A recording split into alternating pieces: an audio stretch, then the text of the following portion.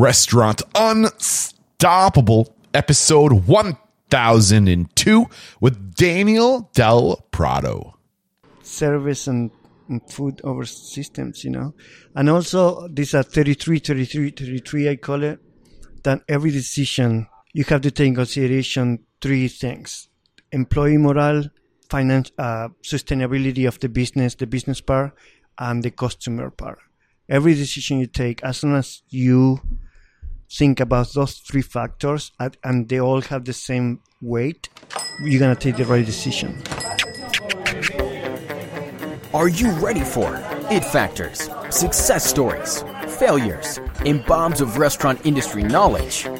Then, join Eric Cacciatore and today's incredible guest as they share what it takes to become unstoppable. This episode is brought to you by One Huddle, a coaching and development platform using quick burst mobile games to more quickly and effectively level up and fire up your workforce. With One Huddle, you can onboard new employees up to 45% faster. There was actually a study done by the University of South Florida that has proven that you can train your employees 45% faster. This just isn't fluff. This is real stuff. One Huddle, this new and improved way to educate your staff, will translate into increased sales because you're creating more consistency with the guest experience in both front of house and back of house, i.e. menu development, just learning the menu, POS, limited time offers, food costs, things like this. To learn more, head to restaurantunstoppable.com/1huddle. That's the number one in huddle, like a football huddle. And when you use that link, you can get access to One Huddle's game shop, 3,000 plus on-demand skill games on everything from bartending to serve safe to the latest Amazon best-selling books and so much more. One more time, restaurantunstoppable.com/1huddle. This episode is brought to you by Mies, the culinary operating system for food professionals. Founded by Josh Sharkey, a chef and restaurant owner for the past 20 years, Mies organizes, shares, preps, and scales your recipes like never before. Plus, you can get laser accurate food cost and nutrition analysis faster than you could even imagine. If you're a chef, mixologist, consultant, operator, or generally if you manage a recipe intended for professional kitchens, Mies is built for you. Get started by visiting getmees.com/unstoppable. That's GETMEEZ.com/unstoppable. And as a listener of Restaurant Unstoppable podcast, you can get 2 free months of invoice processing by signing up today. With invoice processing, you can link all of your purchases to ingredients in your recipes, and the most current cost will be automatically reflected in every recipe. Revolutionize the way work is done in your kitchen with Mies. This episode is brought to you by Restaurant Systems Pro, and they are launching their first time ever 60-day pilot program. This is something that's never been done before. This 60-day event is at no cost to you, but it's not for everyone. Fred Langley, CEO of Restaurant Systems Pro, will be leading a group of restaurateurs through the Restaurant System Pro software and setting up the systems for your restaurants. Fred will teach you recipe costing cards, guidance in your books for accounting, cash control, sales forecasting, checklist, budgeting for the entire year, scheduling for profit, more butts and seats, and that's not it. If you are interested in this, head over to www.restaurantunstoppable.com/RSP. That's RSP for Restaurant Systems Pro. www.restaurantunstoppable.com/RSP.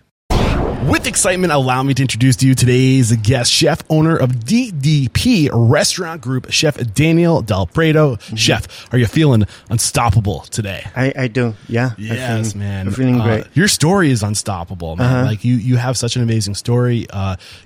Just doing a little bit of research, you came from a different country. You were underprivileged. You rose to the top, my friend. You made it happen. You're here today. Over 8 restaurants in Minneapolis.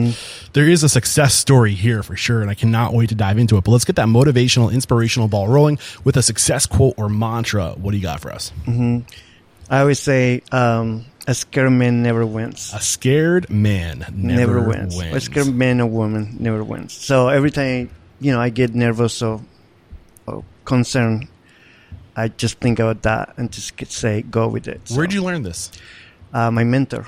Who's your mentor? Isaac Becker. He was the first man you opened a restaurant with, wasn't he? Yeah. In Minneapolis, I believe. Yeah. Right? Yeah. We're going to talk about him, I'm sure. Uh-huh. Did he dive into this at all? Did he teach you why this is the mentality you need to have? No, we are friends.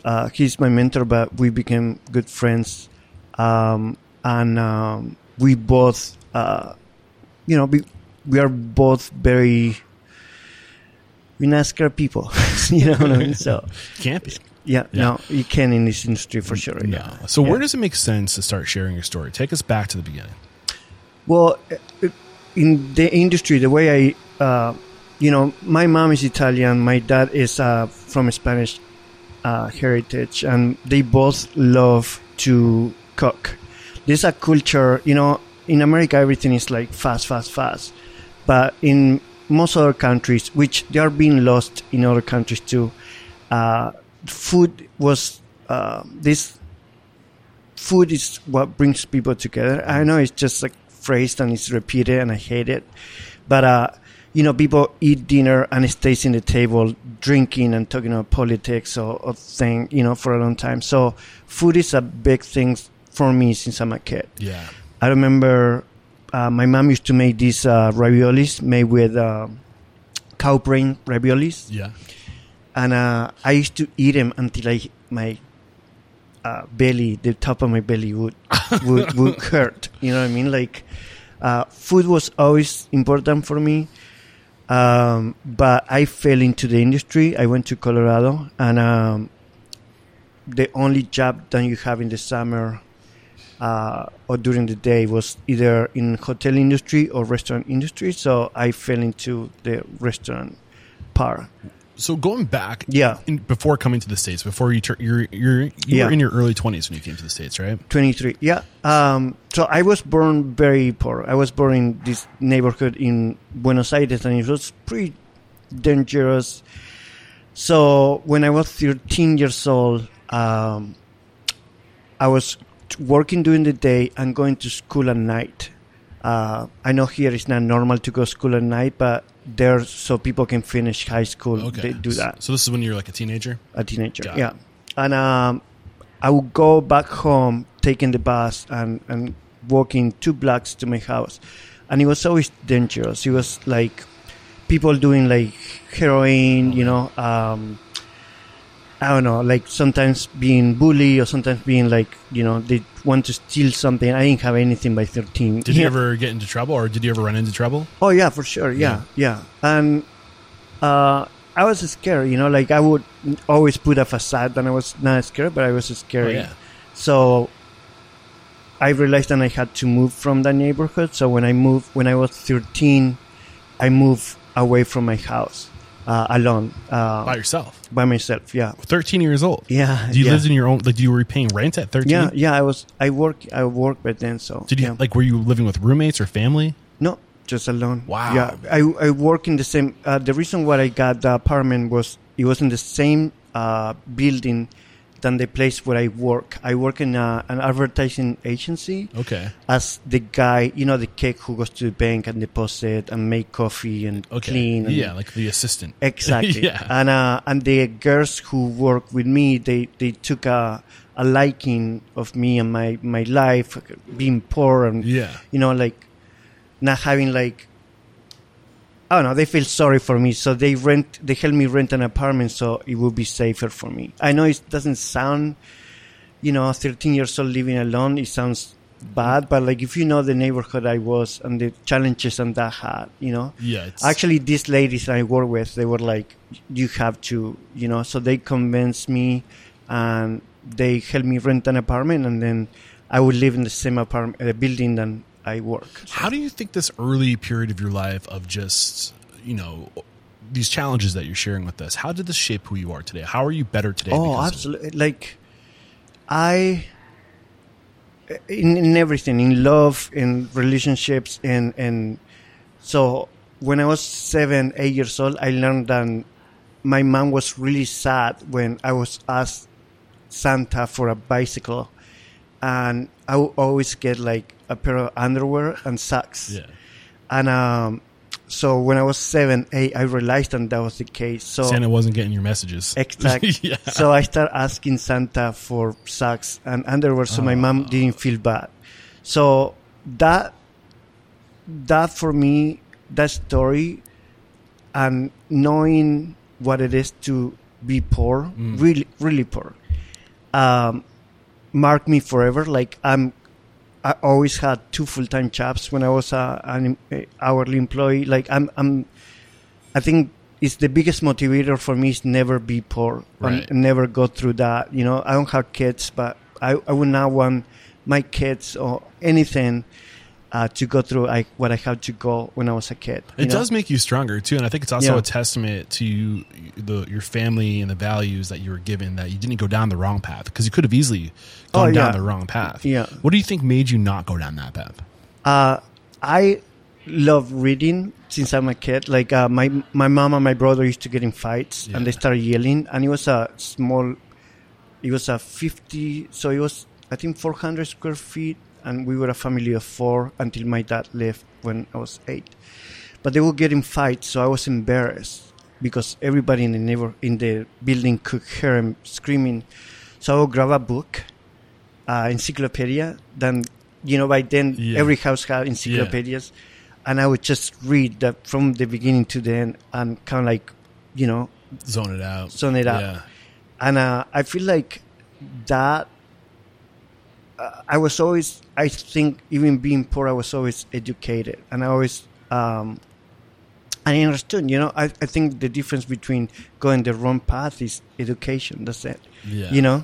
I know everybody says, well, I was born in a pretty dangerous place, and I couldn't go that route. Yeah. But I choose to educate myself, and I didn't know I was doing that by then, know. You're but just I think trying to escape the reality. Yeah, and that's why when people talk about like prevention of crime or whatever, I think it's just education. You know what I mean? Like, dude, that's I think that's closing.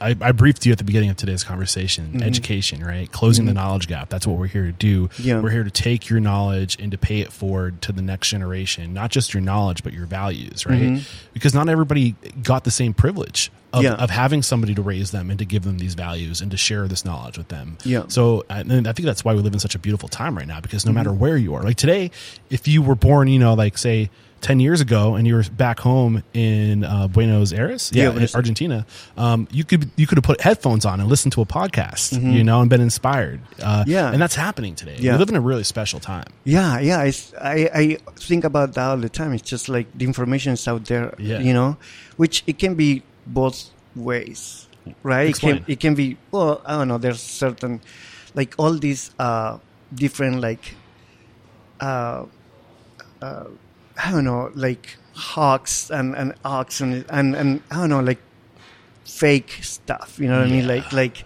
it can go either way, like you got to be careful, especially right now. Exactly. Right now it's like very polarized, man. And very. But just beyond that, like there's literally fake content. Like the AI is taking off, dude. Exactly. Like you can't look. Like, we're really close to not being able. If it's digital, we're really close to not being able to tell the difference between what's real and what's fake. Exactly. And there's fake content being created, like probably like hundreds of hours by the minute of content is being created right now. And they're like all these people, and they used to not have access to big audiences.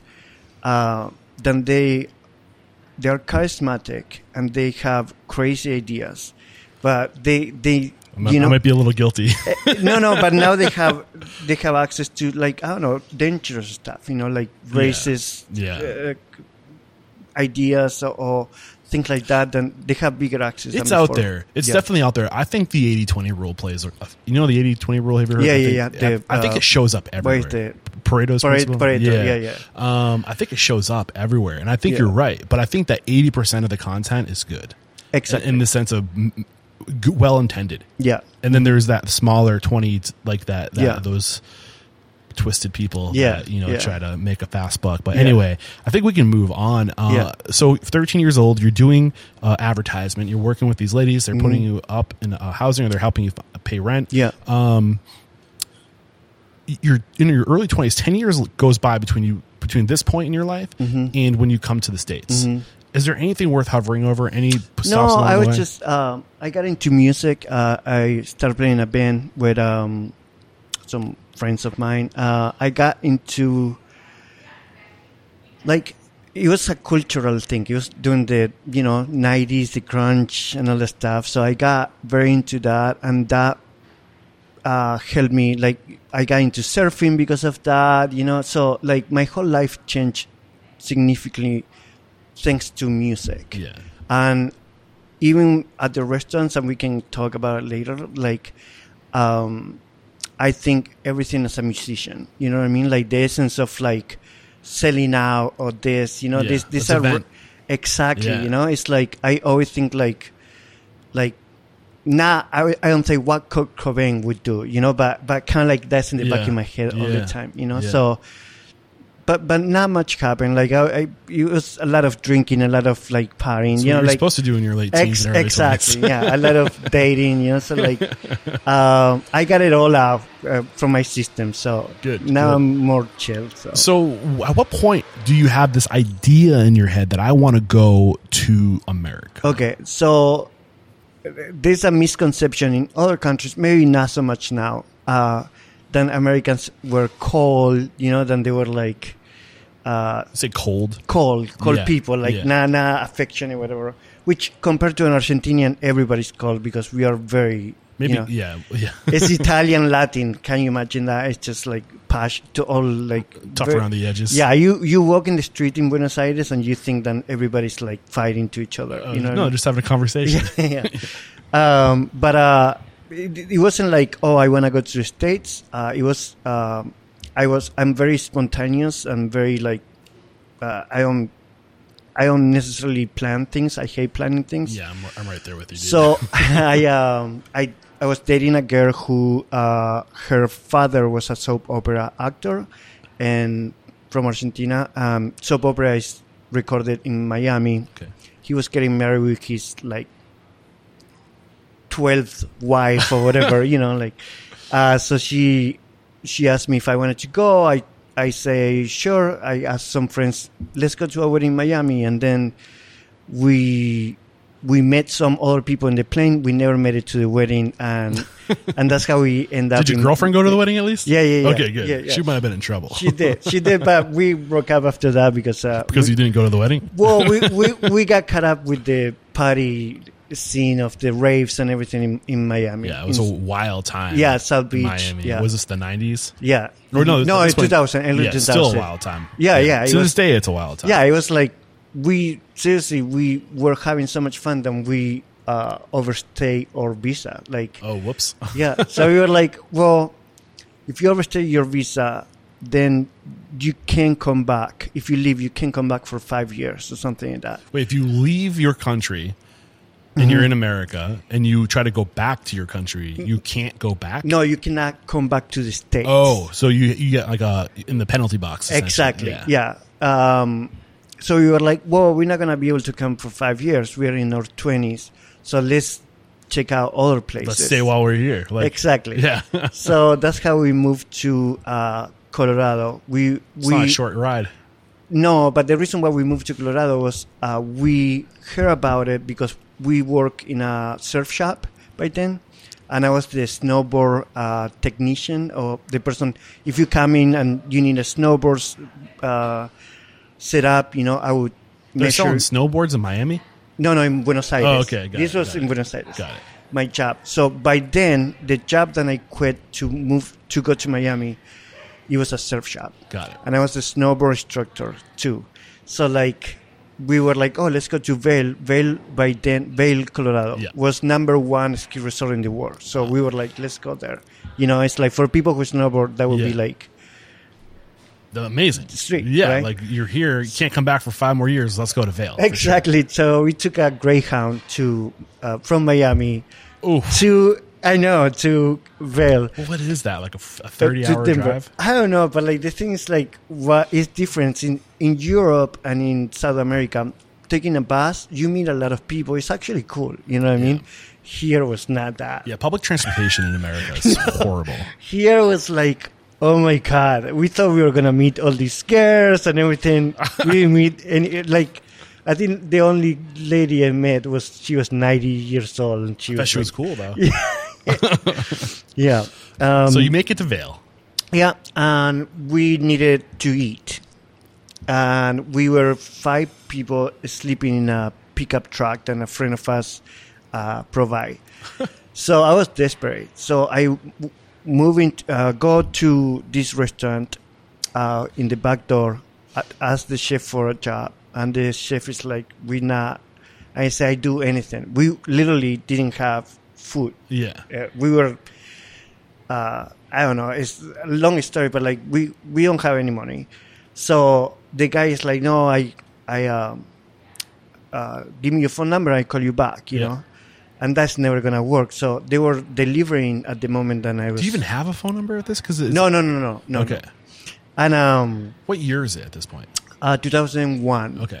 So the phone number I have is like my friend who was the contact there that he would say, give my phone number, of course. Yeah. And put my address too, but I wasn't living in their house. So I was so desperate that a delivery was being dropped there for the restaurant, and a lot of boxes. And I started grabbing boxes and putting them away, helping put them away. And the chef was like, okay, sure, put a shirt on. But that's the desperation part, which sometimes is good, you know. But I mean, it also just shows like seriousness too, you know? And I love the stories when I talk to people of just people just like they'll get a stage, right? Yeah. And then it's like a 2-day stage. Yeah. And then 10 days later they're still there and people are like, is this guy, do we hire him? Yeah. And they're just like, no, he just never left. Yeah. So, and I was so desperate for money, and I was so scared of being fired. And if there was some free time, I would just go into the tile grout and clean the tile. You know, I would keep myself always working. It's amazing how your brain just kind of kicks in. You know, like when you're desperate like that and you need a solution, like your brain just finds things to do to to find a way. Yeah. So how long were you working at this restaurant? Well, I worked there, I would say, for 4 years. 4 years. But in the same time, I always have other job. Okay. Like I always have 2 jobs. So you worked there for 4 years. You came to Minnesota in 2008, 2009? I think it was 2006. Okay, 2006 years. So you had 4 years at this one restaurant. What was the restaurant? Was it a well-known restaurant? No, it's called Venderas. It was an Italian, not good Italian restaurant. The thing is, they promoted me right away to sous chef because I was like coming up with special something like that. You know, you grew up around food. And with Italian food especially. So for me, it was like, you know, where's the cow brain? Yeah, and my mom. You know, my dad left us when we were 8. So from 8 to 13, my mom worked full time. There was no, she cannot have a babysitter. So you cook for yourself. So I would cook dinner and lunch for myself. So got it. So you quickly were promoted to sous. Yeah. You were there for 4 years. Yeah. Did you learn anything, like as far as what it takes to be successful? No, what I learned from there in particular was what not to do. I was waiting for that. Yeah. Like, can you give me an example without being like a dick? I don't want to pull his name through for example, the mud, it was an Italian restaurant and we would have enchiladas for lunch. You know what I mean? In the menu, or we would have you know what I mean? Like. It's okay to, and I like to mix concepts in my restaurants. I don't like to have if I serve Italian food in America, my restaurant will be empty because what people think of Italian food is not Italian food. Right, it's Italian food is olive oil, salt, pepper, eggplant. That's it. Just fresh. Exactly. Yeah. You know what I mean? Like olive oil, salt, and pepper. Maybe some lemon. Cooked well. Exactly. Yeah. That's it. And people here would not buy into that. You need a little tomato American sauce and lots of cheese. Exactly. So, that's what I learned from there. But in the same time, I also learned that this can't be this easy. You know what I mean? This can't be this easy? Yeah. What do you mean by that? Well, because they thought the owner was like, oh my God, your food is so good. You know what I mean? Yeah. The specials, whatever. And I was like, wait, hold on, I never have any training or anything. Yeah. So I started having the other jobs that I have besides that one. I work in a place that it was great. It was called Sweet Basil, which was one of the best restaurants there. Okay, that was Sweet Basil. Yeah. Another French restaurant called La Tour, that also was one of the best restaurants in Colorado.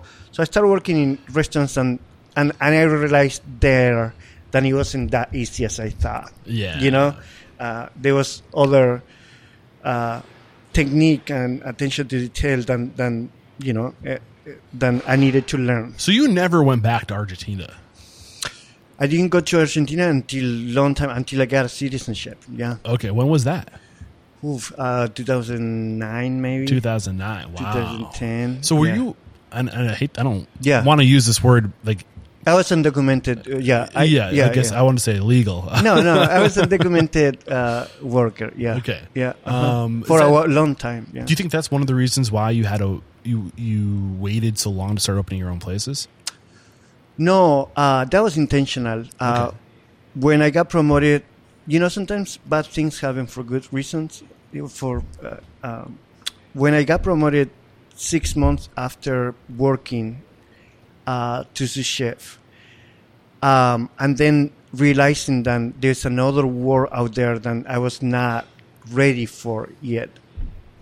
The world of fine dining. Yeah, high exactly. level. Okay. Exactly. I realized that it was a mistake for me to take the position as a sous chef, but I was getting paid, so I took it.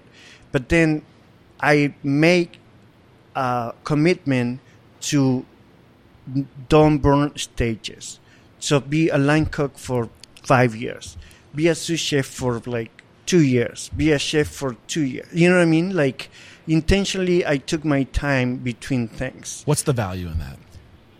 Well, you think that you don't learn, and I always tell my staff and everybody that knows me, is like every day, if you didn't get better at something, anything, like either cooking or or finances or as a person or anything, you waste that day. Yes. You know what I mean? So I think like even if you don't think that you're learning stuff, when you're young as a chef, you think you can be a chef of a restaurant a year after, no. So much. You're gonna learn a lot of stuff. Sometimes like what not to do, sometimes what to do. You know what I mean? So when you got the executive chef role, was that in Vail? No. My first executive chef was here in Minneapolis. Okay. Mm-hmm. So when you were at Sweet Basil and I was a line cook there. Line cook. Okay, so were those years so when you came to, so what was the reason for leaving Minneapolis or leaving Vail? I met this girl. So always a girl. Snowboarding in 2000. It was the party scene was.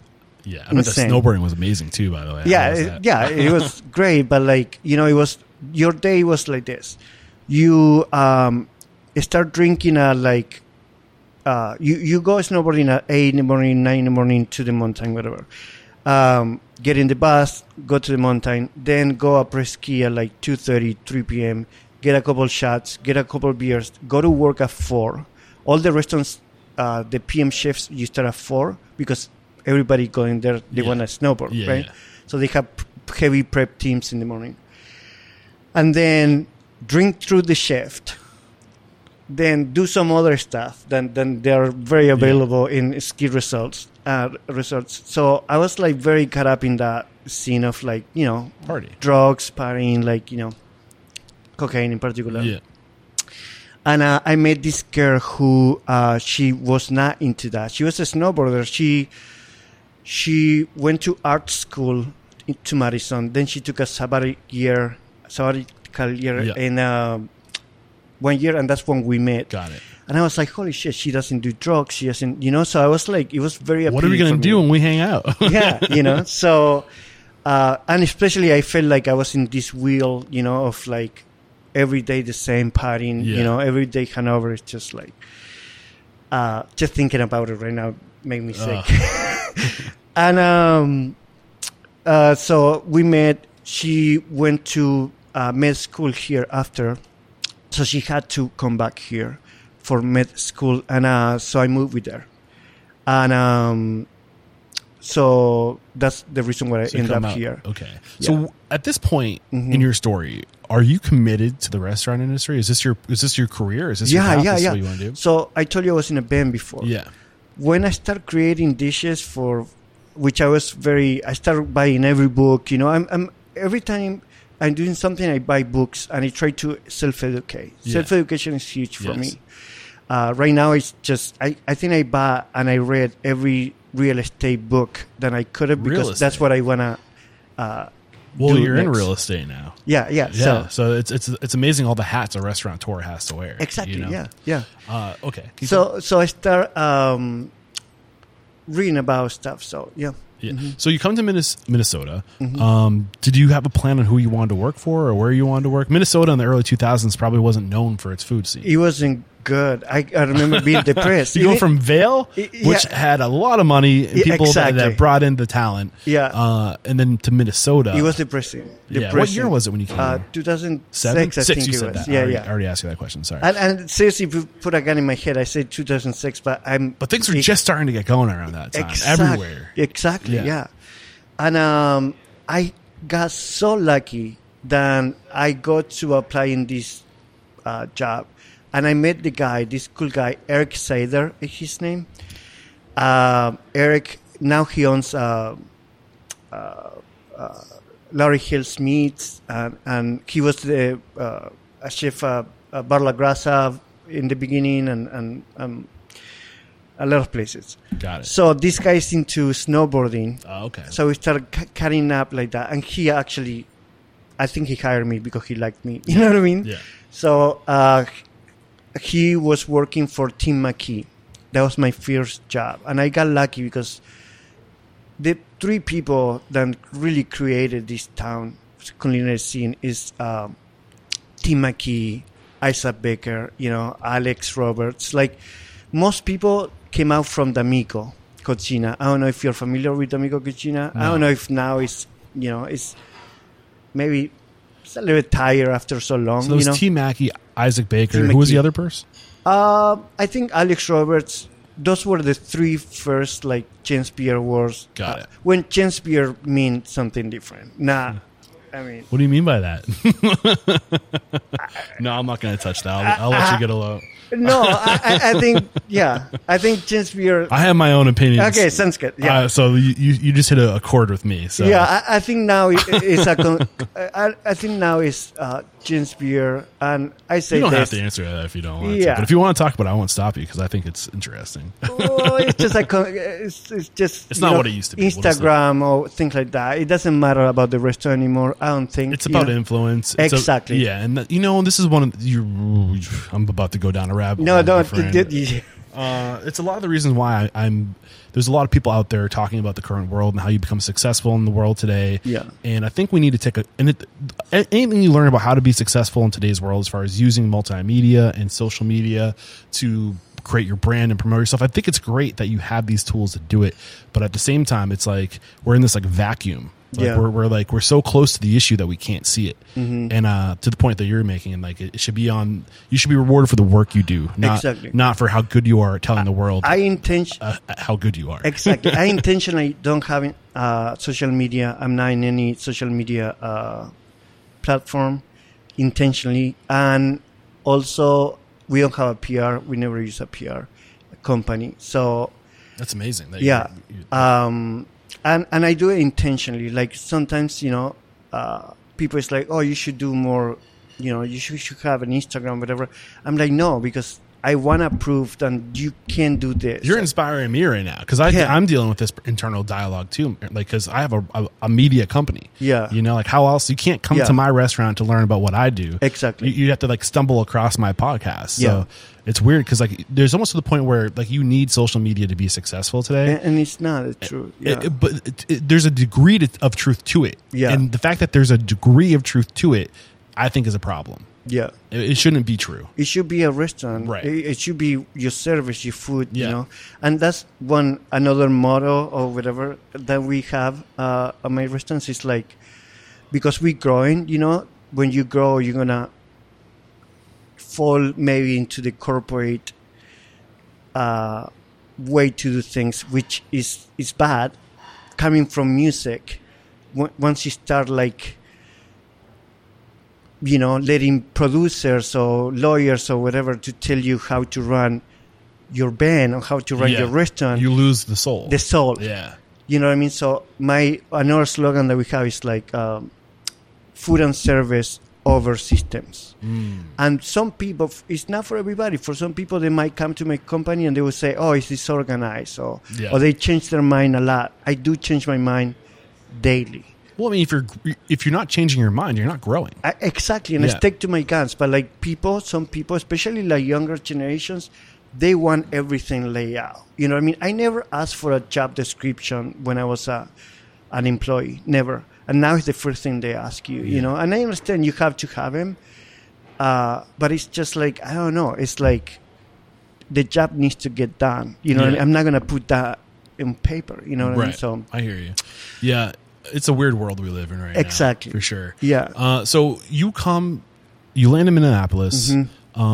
Is it Tim Mackey? Am I saying that correctly? Tim Mackey. Tim Mackey. Tim Mackey. Thank you very much. Yeah. Isaac Baker, Alex Roberts. Yeah. Who do you work for? I work for Tim Mackey for 2 different restaurants, Solera and La Vie. Got it. That was a French restaurant. So I worked for him for a long time, but then I worked with all the other good chefs in town. Like, what is a long time? Because I think it's important that we understand. I always have my main job, that I keep for resume, not less than 2 years. Not less than 2 years. Yeah. But then I have part-time or full-time jobs. Because I didn't go to culinary school, I tried to work with every chef in town. So are you getting paid for these other jobs, or are you staging? No, I was getting paid. Okay. Yeah, I would have 2 full-time jobs. Wow. Like I would work 40 to 100 hours a week, and because I needed to send money to my family too and stuff. So when you had a part-time job, were you transparent with them, saying like, "Listen, this is my part-time job. I'm gonna work for you, but like I'm not gonna give you a year. Yeah, I'm here to learn." Yeah, exactly. How do you go about doing that without being disrespectful or? Well, I would put everything I had. I wasn't just being like... Yeah, you're working well. Yeah, I smoking a cigarette, and be like complaining about it. I was there, chop, work. So how much time would you spend at a part-time job? 6 months to a year. Okay. Mm-hmm. Yep. If I like the place, over that, but usually 6 months, So this time period is 2006 to 2000, we'll say 10 in that period. Because in 2010 you left for Portland, right? Yep. Mm-hmm. So was there a pivotal point for you, an evolutionary point for you during this time? Exactly. I think meeting Isaac Baker. What was it about Isaac? He was... I have the same values than him as a person. Like, he would not go to the dining room and smooch people. I hate that, to be honest. I go to a table if they really, really ask me, but everybody who knows me, they're like, I'm not going to go walk in the dining room. I think it's just clowny. You know what I mean? Like, I'm not going to do that. I think meeting Isaac, he had the same values, and he was also coming from music, you know what I mean? I'm from the same kind of music. What are the values? Well, just put the work in the food, in the service.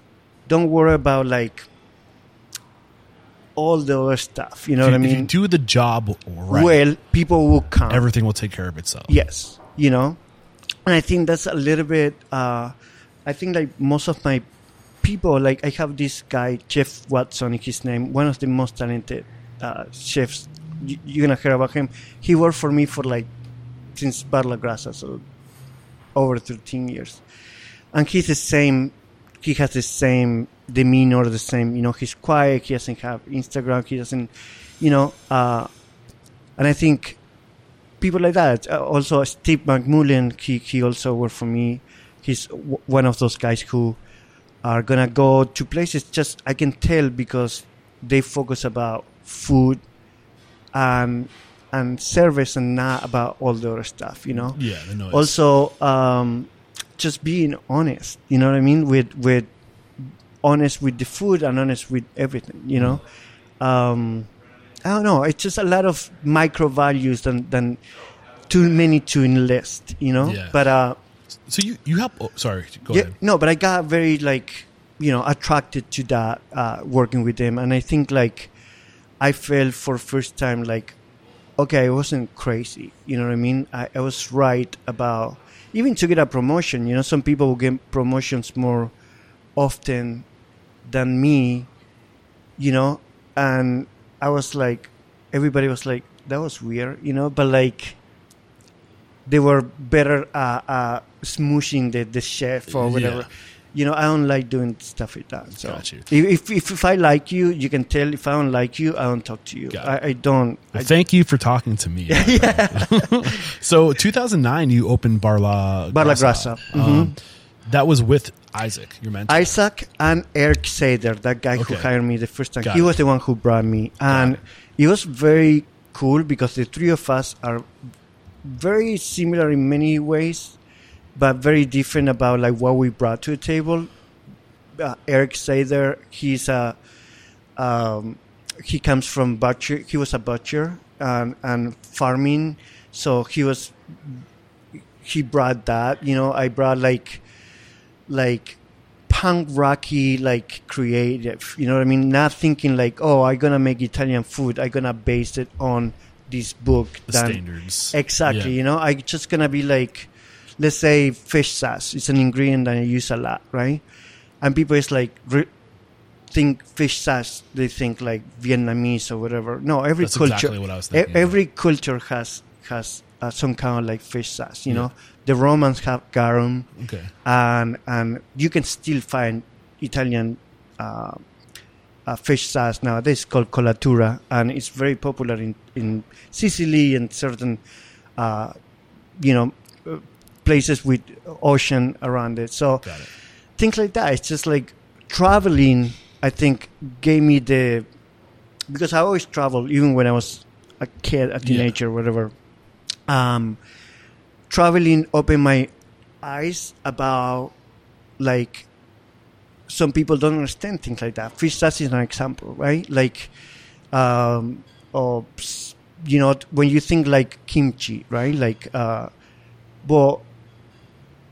peppers that is the base of kimchi, right? Like hot peppers, like the base. Peppers are the base of kimchi. Exactly. Like there was no peppers until Christopher Colon, Exactly. So I don't know, like understanding history and even anthropology. You know what I mean? You just hit a vein with me, man. I think the secrets to our future are in our past. Yeah, exactly. Yeah. So what I'm hearing from you is you would use what you knew from your research, your studies, not necessarily the cookbooks, exactly, but from like the encyclopedias and the lessons about history and what people were using to that was influencing you, not 100% what other people were doing. No.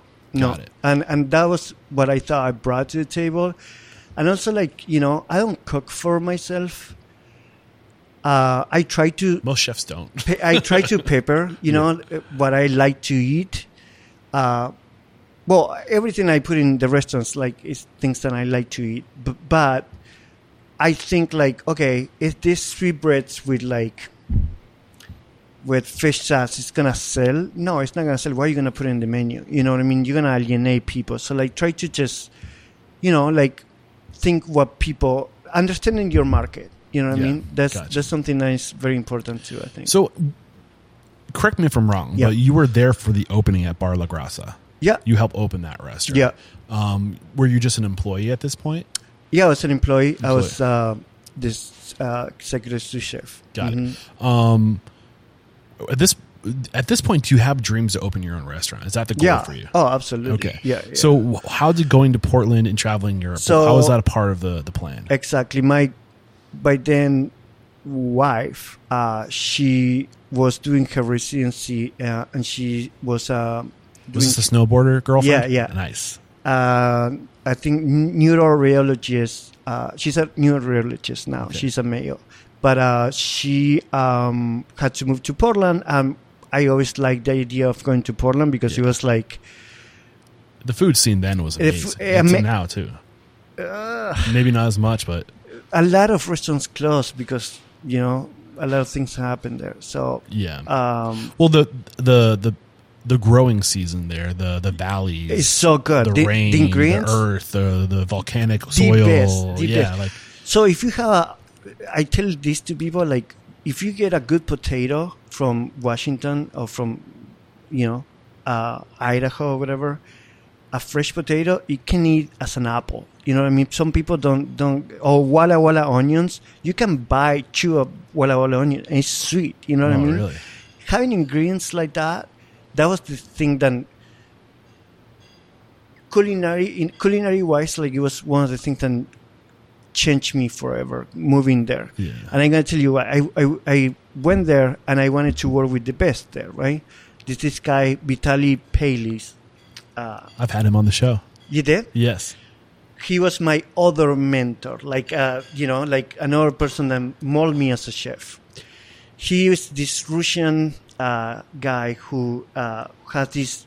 I think he started the whole Pacific Northwest cuisine. Yeah, just keeping the food simple. Yeah. I think I remember that being a big part of our conversation. And the people, they would tell you, if you want to be somebody in Oregon, in Portland, you have to work for him. Yeah. Everybody worked for him there, pretty much. So the cool thing about this restaurant was like there was 3 stations: meat station, fish station, and cold station.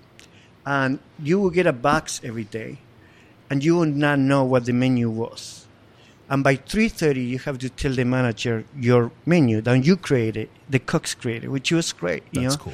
There was like 5 items in the menu. Then the beef tartare, and it was a French bistro. So escargot, the burger, those 5 items were always there. But then you have to create 2 or 3 items per station, based on that basket of produce of fish or whatever. What's available? Yeah, exactly. So I wanted to push myself, so I would go there 2 hours, 3 hours before, just to make pasta or make things, and I wanted to prove to myself and try to get the better at everything. You know what I mean? So I did that, and I also did.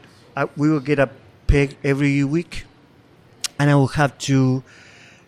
He has a big charcuterie program, and I took over that. So every Thursday, 4 days a week, I work as a line cook, and 1 day a week I will be the charcuterier. Oh man! So I would. You must have loved it out there. I would do whatever. He would give me whatever you want. Yeah. This is the pig. All I had to keep was the loin, because those you don't use that in charcuterie so much. Got it. But can you spell his name for me? Because I know I had him on the show, but I'm trying to remember what episode. Vitaly, Vitely. Got it. Paley, Paley. All right, I'm gonna look this up in case the listeners want to check out that episode. Yeah, and 532. Yeah. So head over to restaurantunstoppable.com/532 if you want to check out Vitaly's episode. Sorry about that. He's great. He also the same way than Isaac and Tim too. Tim McKee, the composition of dishes, I got it from Tim McKee. He was amazing at composing dishes. Like it makes sense. You know what I mean? That's what I got from Tim McKee. I think composition of dishes. He's also a very nice guy. Like everybody, like this, nobody can say anything bad about it. Can you give me like an example of like a composition of a dish, like things like tricks of the trade, things to do that will elevate the representation of a plate? Yeah, so it's just like having the right texture, the right spice level, but like acid. Every dish has to have some acid, has to have some texture. You know what I mean? Things like that. That's one thing that with Tim, but also like how it looks on the plate. Like not too playful, not like adult food. Yeah. Not like little dots. How do you feel about tweezers? Tweezers, they're fine. They're fine. They have their place. I'm not. I used tweezers in the past. Like they have their place, but I don't have a problem. I do have a problem with dots or microgreens. I would vomit. You know what I mean? Like if somebody put a microgreen on top of something, you know. Just to give it a little color. It's just... Well, you use real stuff. Use Yeah. parsley leaves. Use celery leaves, you know. Got it. Use other stuff, not microgreens. So at what point... So looking at your timeline, you're in Portland. How long were you there? 3 years. Was it tough for you to leave after, you know, being in Minneapolis where the food scene at that time wasn't... No, because it is today? I took a 9-month trip to Europe to work, to stash in different restaurants. Nice. Was your wife with you? No, by then, no. She was here. We still work together, but she stayed here. And I went to London. I stashed in as many places as I could. And then I went to Denmark and I stashed there at Noma. So what were you trying to achieve with your stages? Did you have a strategy? Were you trying to get better in a certain area? I knew in 2012, Isaac Becker called me back to open this new restaurant called Birch Steaks. Got it. And it was going to be my first, from the beginning, executive chef job ever. So I was like, I want to be the best. I want to see what the best are doing, you know. And this is this restaurant in London called St. John's. It's one chef that transformed me forever. Two, Fergus Henderson is his name. I wanted to stash there, and I took the opportunity to stash at other restaurants. I love British restaurants. You know, by then, what was that place called? The Fat Duck. They opened another restaurant called Dinner. Okay. I loved that. It was like they would do dishes from the 1800s, 1600s, but like interpreting in a modern approach, things like that. So I wanted to see what the best were doing. So, you know, you got after it. To come back. To come back. And then Noma was like, you know, like people think that you're going to Noma, you're cooking, you're not cooking anything, you're peeling peas, you're doing things like that. Yeah. But it was good to see, like, also I did a lot of, I met a lot of people that now they're chefs in the world, you know, like, and I have a relationship with them. So it was a good thing to go there.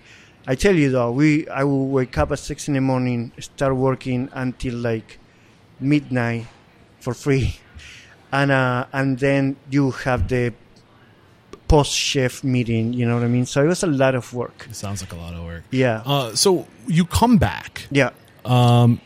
You're opening this restaurant, Yeah. the Birch Steak and Yeah. Pizza. You're not a partner. No. You're the executive chef. Executive chef. But I told Isaac, like, I want you to teach me how to own a restaurant. I wanna treat it as if I was Like a owner chef. stage. Owner. Not like a food stage, but an owner stage. Exactly. Yeah. So what did that look like? What did he teach you?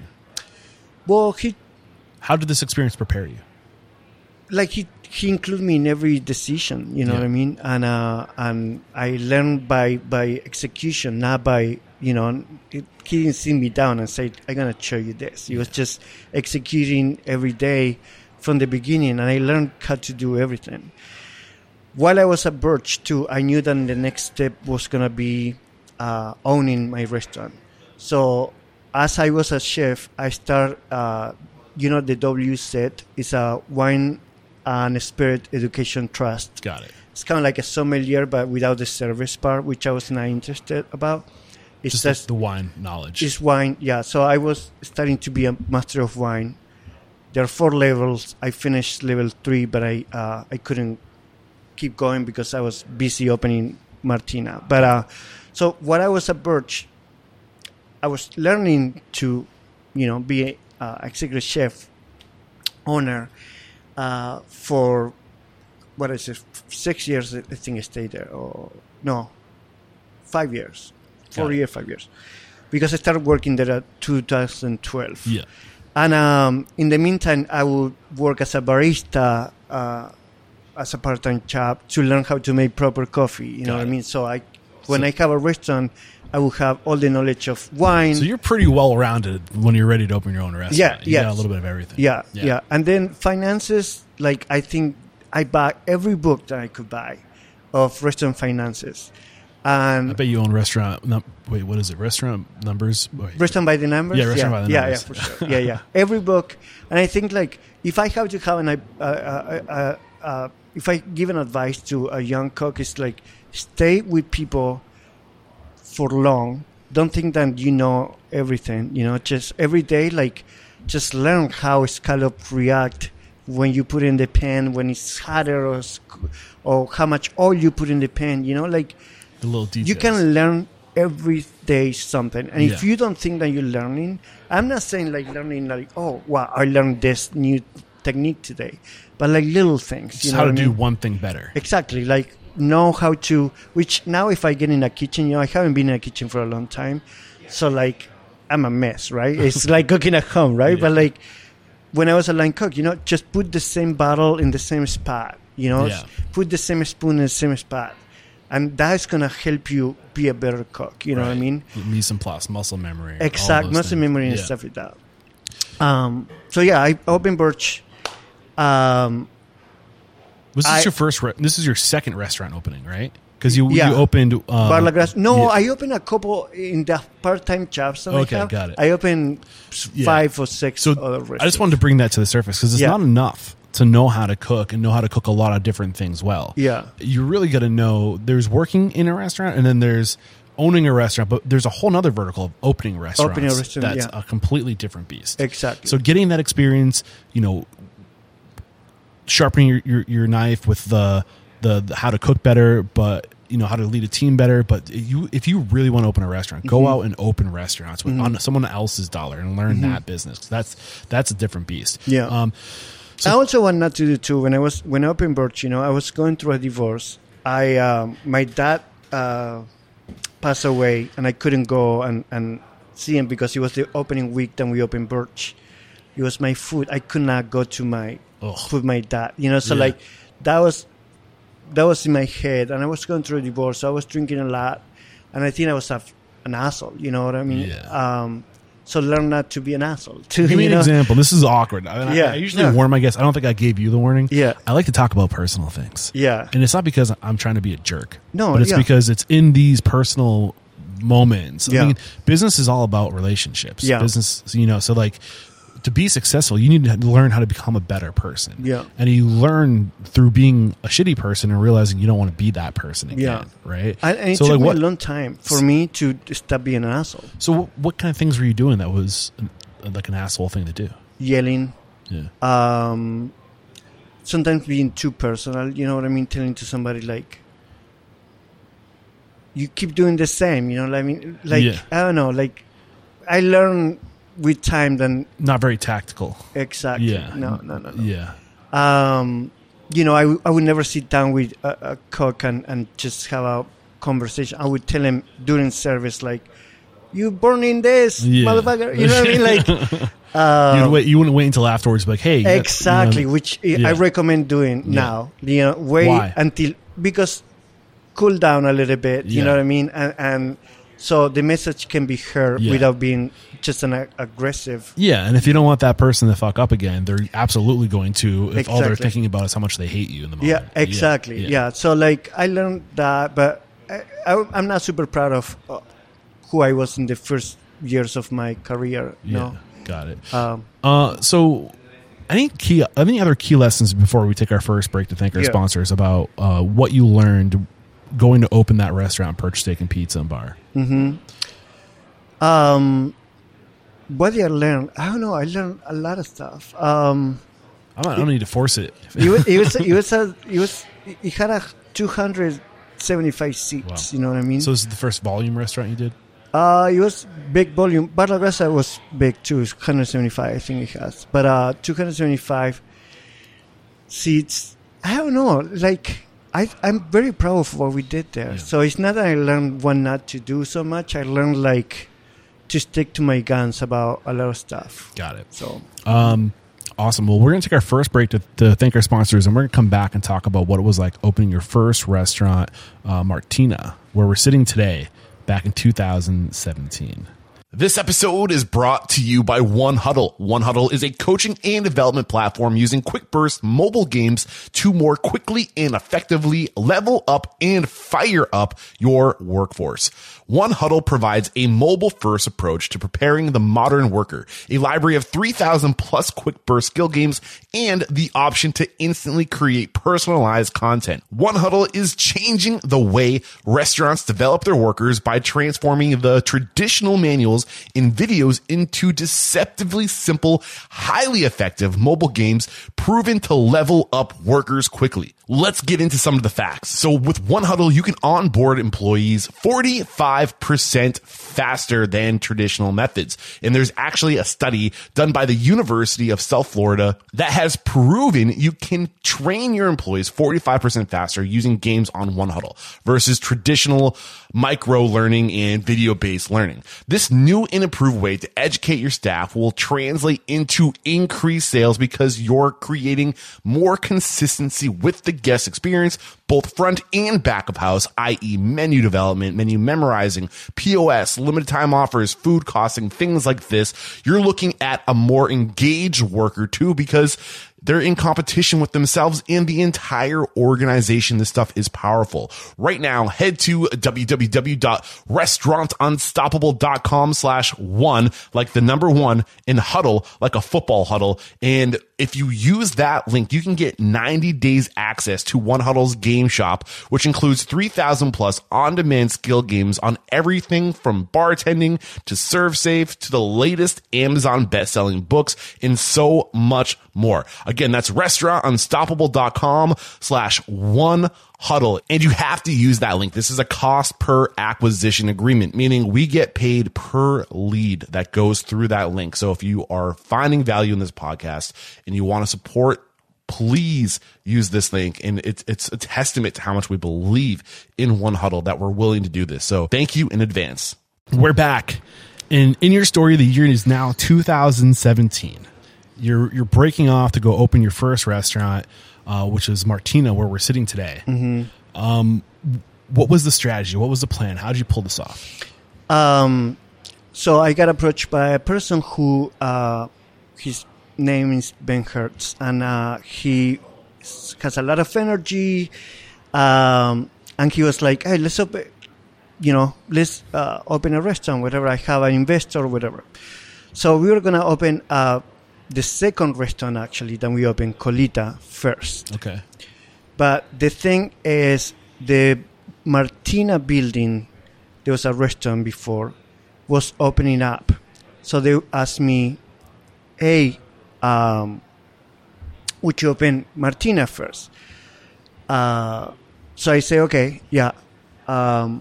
Would you open a restaurant in this place?" And I say, "Okay, based on the demographic in that restaurant, I want to open this kind of restaurant. It's an Italian-Argentinian restaurant that I had in mind."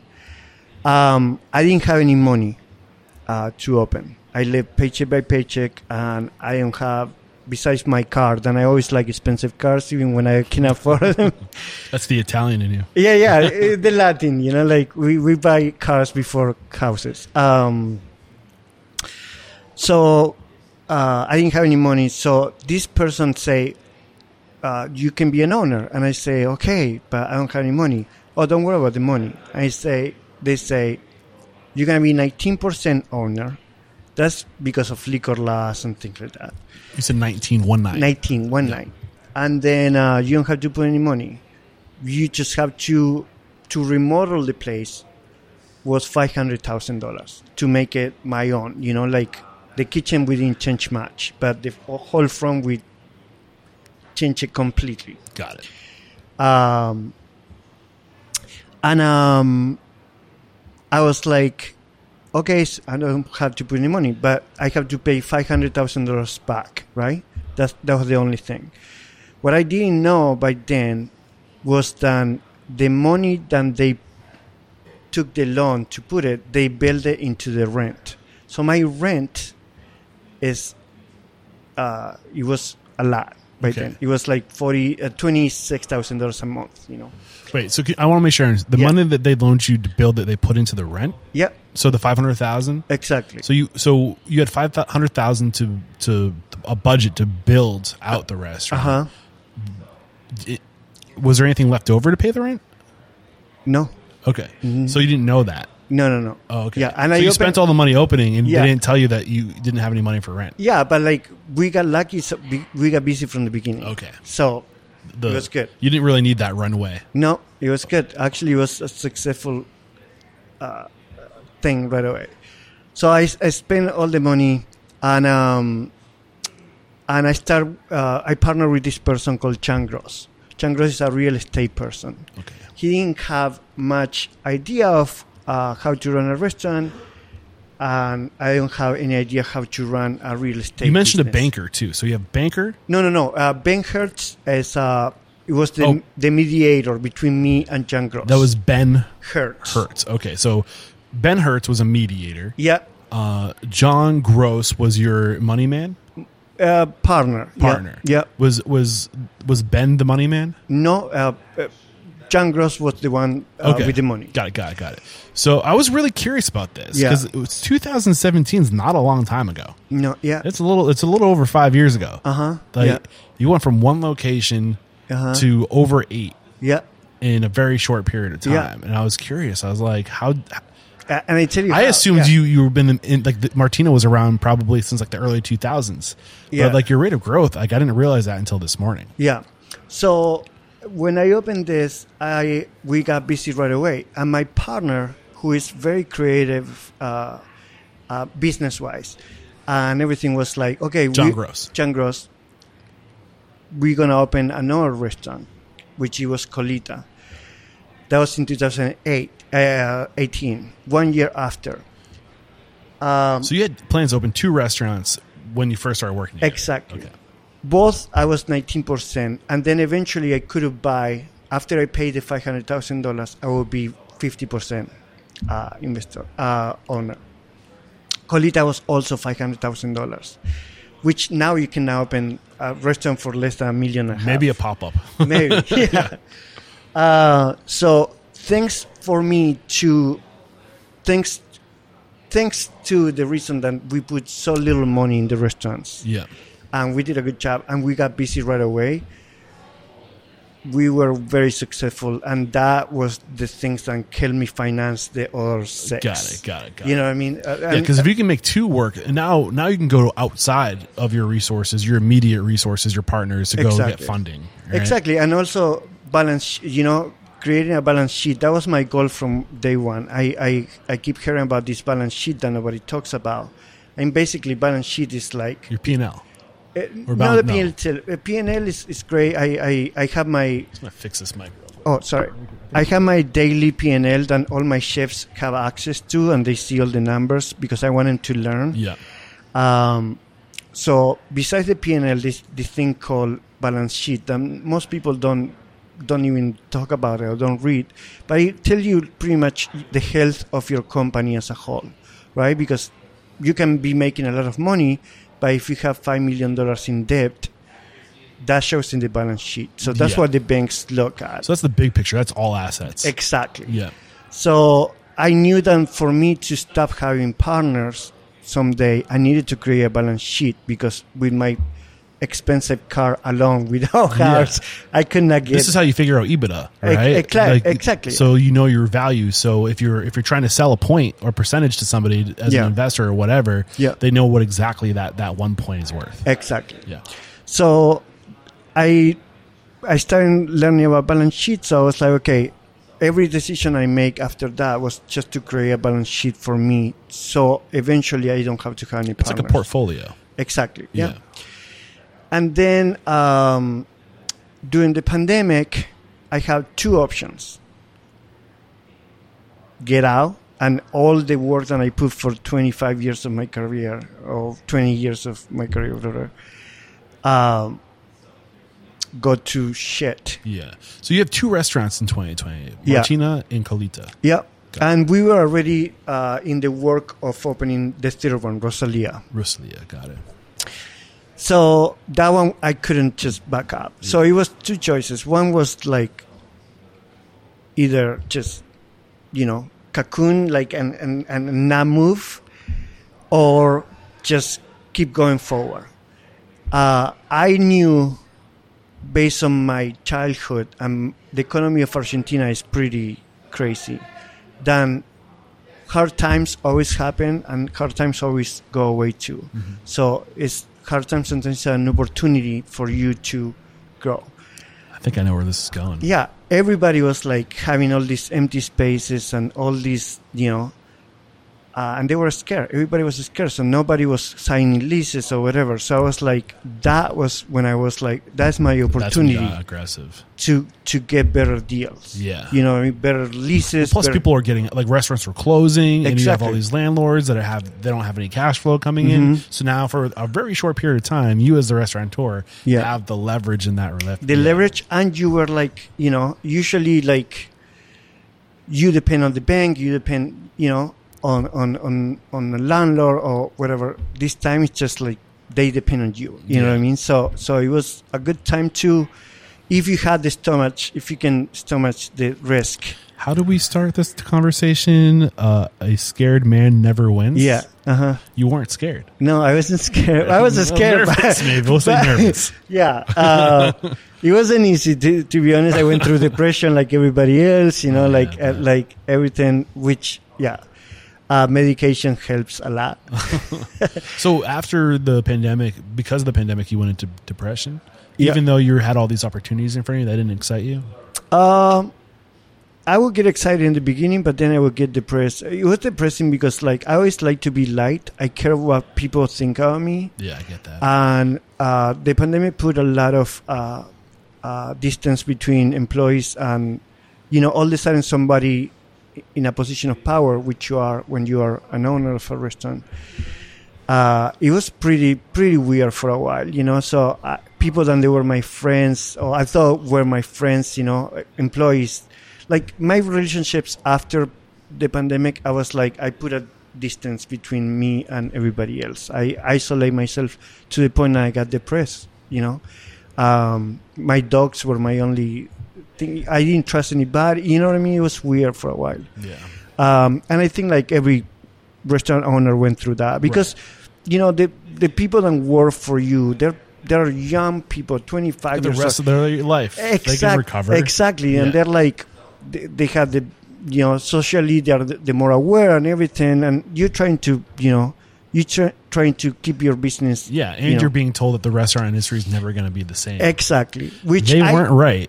I mean, we have recovered. Yeah. People want to go out and eat. Exactly. Yeah. And people was like, takeout, it's going to be like crazy. I was like, no, that's not going to do anything. Like all the things that people say during the pandemic, I was like, no, you're crazy. You know what I mean? I mean, there's definitely like a remnant of the pandemic is still here. And I do think it galvanized the industry in the sense that there was a lot of shit wrong with the industry that we were forced. And the after effect of people like the mass exodus, right, where everyone left the industry. A lot of good people, good talent left. Yeah. But I think it also at the same time, it just like the pandemic was a disaster, it made things better afterwards because it forced a lot of shitty owners to realize that they have to start valuing their people. Yeah. And I think a lot of bad habits that were in the industry were forced out. Exactly. To be honest, for me too. You know what I mean? Like for everybody. Like what? Like I don't know. Just right now, like I take in consideration. I used to think like. I used to not take in consideration so much the employees' like opinion on how to run my business, and now I just, I listen a little bit more. Yeah. Also, like I told you that I don't like any corporate aspect in the restaurant, but the HR thing is I run a very corporate. Yeah. Like we don't. We are a no drinking environment at a restaurant, which is weird, but like, I was dealing with HR issues because people would start drinking here, then they would go out, and then I have to deal with it. I was like, fuck, what I mean? Like, so I run that in a very corporate way, that part of the business. So So, I mean, during if you're reflecting on the past 6 years, since 2017. Reflecting about I don't want to spend a lot of time talking about the pandemic because I think we're over it. We don't want to hear about it anymore. So I'm sure that kind of slowed things down, right? From like 2020 to like 2020, late 2021. Mm-hmm. It looks like in 2022 is when things really started to like ramp back up again. Yeah. So before 2022, you had 3 restaurants. You've doubled in size in the past year. Yeah. Yeah. So take it from there. In 2021, we opened Sanshi-san. Okay. It was a Japanese-Italian concept. Japanese-Italian, huh? At the same time I was doing that, I was very concerned about the safety and security of my business, right? So these other people approached me from the West, from Waisara, and they asked me if I wanted to open a restaurant with them. And I say, sure. Like, no, without investment or anything, like I'm 20% owner there. And we opened, at the same time I was opening Sanshi-san, I opened a restaurant called Josefina. So I opened 2 restaurants the same month in Waisara. It's an Italian restaurant. I'm very proud of both of those restaurants. I stand behind those 2 restaurants. They happened at the same time. Wow. And after that, I was like, I felt very good about myself. Like I still stand behind them, and I love the 2 concepts. And Why do you say still stand behind them? Did something happen that might make you not want to stand behind them? No, I just saying, like, after all this time, I keep thinking about it, how I opened 2 restaurants at the same time, and they were great. And they both work. And they That's work. They were that both doing great. Not the same concept, 2 totally different concepts. 2 different concepts. Sanshi-san, I think there was a restaurant there before. I think we quadrupled the sales. Wow. Putting that restaurant there. Yeah. And Josefina, it is still going strong, and it's doing great. So I opened those 2, and I opened a coffee shop around the same time too. Wow. Coffee shop, it was one of those things that it was like, I got it with no money invested and stuff, So a lot of these restaurants that you're moving into, the ones we're talking about, were they basically casualties of the pandemic, empty spaces that just didn't survive the pandemic? Some of them, yeah. And then at the same time, I decided to buy my partners out. Okay. Not the ones in Waisara group, but my partner here, Changros. Okay. So I went to the bank. It took like 6 months or to a year, the whole process. But I got SBA loans, 2 SBA loans, and I bought him. So wow. Congratulations. Yeah, thanks. That's awesome. So I own the whole thing. You own every restaurant now. Yeah, I don't have investors. That's amazing, or anything. Man. I like to just do whatever I want to do. And John Gross, I love the guy. I'm going to partner with him eventually again. I was curious about that. Yeah. So it wasn't an issue with the partnership. You just wanted to own more assets. No, like looking back, sometimes, it's a partnership. It's like being married. You know what I mean? So it's not that we see everything eye to eye. Yeah. I think my bigger thing with him was he wanted always to do service charge because Denny Mayer, and I hate, that. So you're pro tipping?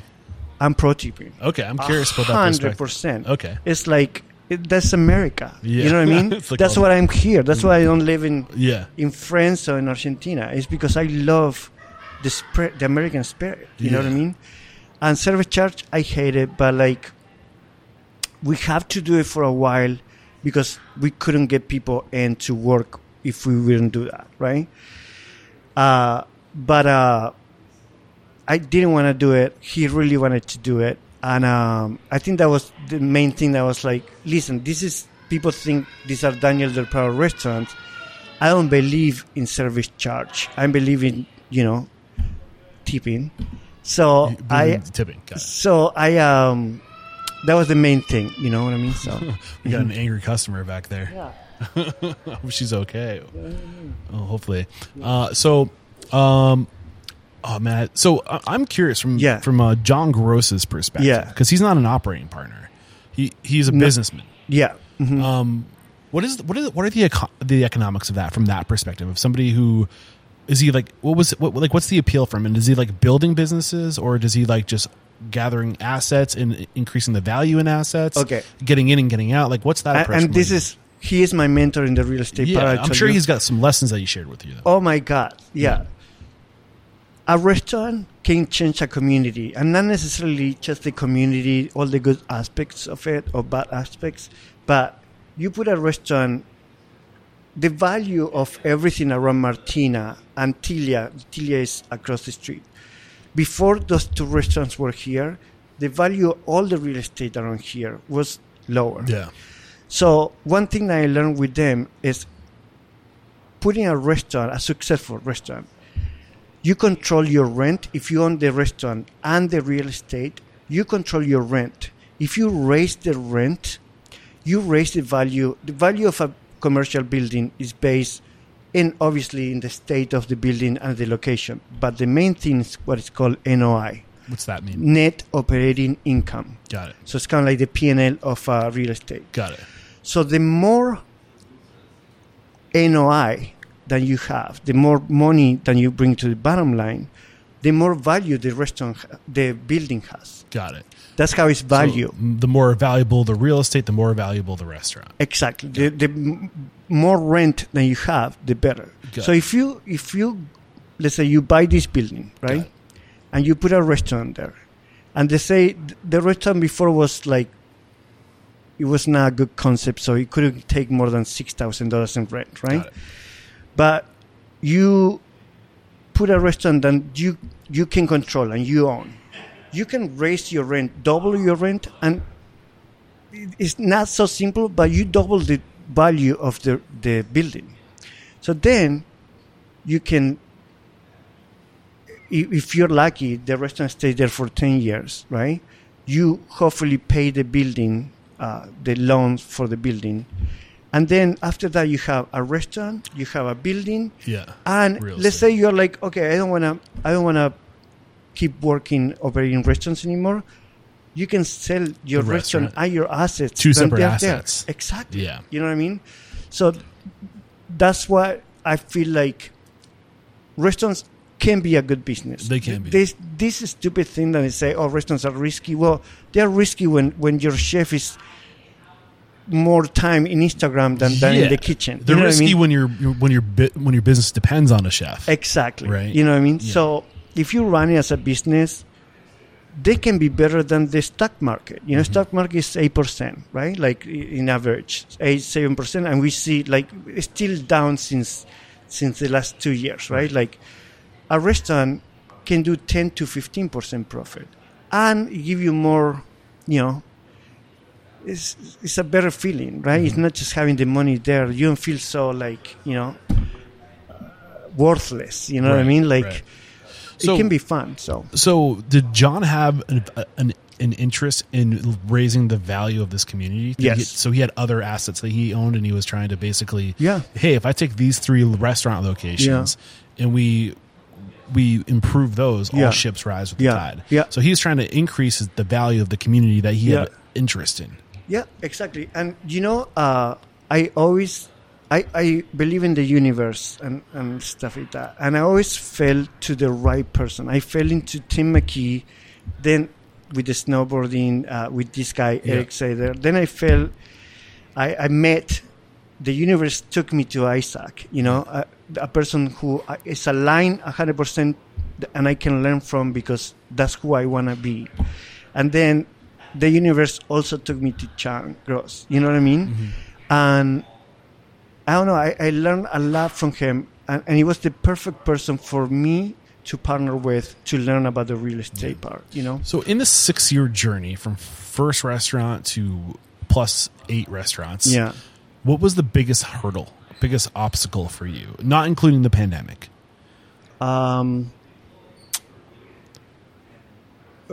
For me personally, accepting that I deserve good things to happen to me. Accepting that you would deserve good things to happen to you.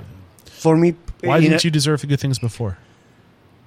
I always been, you know, I felt not deserving, with everything. Like I tend to sabotage relationships and everything because of that. I had a challenging growing up, Got it.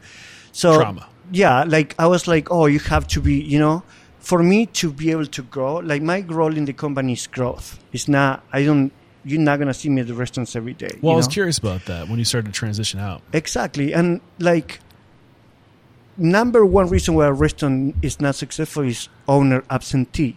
So how can I make it work without me being at all the restaurants all the time? So how can you make it work? So I created this team, which I mentor for a long time. We have meetings all the time. Right now, there are 15 people in that team, which they're expensive. They're like a lot of money. But those 15 people, there are some chefs, some are front of the house, some are administrative. All the things that I used to do myself when we opened Martina alone, plus being a chef and everything. They know my values. They know what is important and stuff. So they act like owners of the whole thing. So that's how helps me focusing in growth. You know what I mean? What was that transition like, going from it being in the restaurant, doing everything the way you want it to be done, to slowly shedding responsibility? It's slowly. Slowly. You know what I mean? It's like, for a while, I was like, I wanted to be the first one. When I opened Martina, I wanted to be the first one here and the last one out. You know what I mean? That's 7 days a week? 7 days a week. How long did that last? Oh, my God. When I opened Birch, I didn't want to, until they start reviewing, that is the main thing. I see the review came out. I came from 4 stars already. We did a Bar La Grasa, so I wanted to have a 4-star restaurant, right? And he took 9 months to review me, so I didn't take a day off for 9 months. Wow. And I was, working every day. So the same with Martina. Like until the review came out, I didn't have a day off or anything. That's one thing about social media that I like. Yeah. Is that it made those reviews less important. Exactly. And I think that was a big problem with our industry for a long time. Yeah. That our success hinged off of one person's perspective. Yeah. Maybe they didn't jive with what you were trying to do. Uh-huh. But that doesn't mean what you're trying to do is wrong. Yeah. This industry is the most relative industry. Like, what a good experience is for somebody might not, like, what you enjoy as a consumer, somebody else might not like. But I don't know. To me, that was an issue with our industry. Yeah, but it became the Michelin stars of the world. Exactly. It became like a little bit. I'm glad that Michelin star is not here in Minneapolis, because once you start cooking for Michelin, then the customers suffer because they don't want the same thing. Yeah. A customer wants something simpler than I mean, like, you're a restaurateur, chef success would, depending on where you lived in the world, could hinge off of 2 or 3 people. Yeah, exactly. Yeah, and I just think that's so crazy. Well, actually, it's something like after Bar La Grasa having 4 stars and start reviewing, I wanted to have Birch to be my first restaurant as executive chef to be 4, and we got 4 stars. That took me being there 9 months. And then Martina being my first restaurant, I was like, I want that to be a 4-star restaurant. And it was a 4-star restaurant too. So hard work pay off. Yeah. You know what I mean? Like, I don't know. Reviews, the person who reviewed for Star Tribune changed in the last year or two. And I don't know if he likes me a lot, but...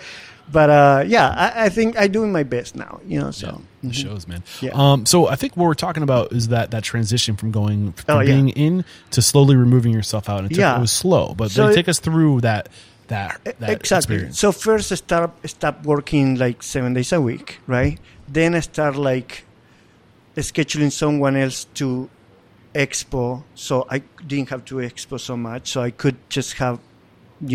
Start focusing about the next restaurant, Then with Colita Martina open, I start adding people into this corporate team, I call it, or task force team that help me open everything. So I slowly remove one part of my job, like accounting, for example, and put into hire an accountant. Yeah. You know what I mean? Because if you have one restaurant, and you are the plumber, the chef, the accountant, the marketer. You're not gonna make it. Yeah, you know what I mean? You're gonna be doing the same for the next 50 years, and then what? You know what I mean? Nothing. You're gonna end up selling olive oil for a company. Right. You know what I mean? So my goal was always growing, and the plan was always. I always have a 1-year plan, 5-year plan, and that. What was your 5-year plan when you opened? Because you just cleared your 5-year plan. Did you meet your goal? I surpassed it. Wow. Yeah. I kind of My assumed thing was that. to have 3 restaurants by 5 years, and More than doubled. Yeah. That's crazy. So, and then I have different. I like to diversify. You know, for example, the coffee shop brand, we want to grow it to like 12 locations and then sell it to someone else. You know, we are location number 4 now. The goal is to have 12 in the next 2 years. Rosalia, we also the pizza place is very easy to replicate, so we are working on doing some more of those. So for me to keep working and stuff like that, I need to keep getting more people than do my job. You know, It's starting to sound pretty corporate. Yeah, but like, but the thing is like. So I was going like, I'm fishing here. If you tell people, no, it's good. If you tell people, like, if you put in their heads all the time, systems are food and service over systems.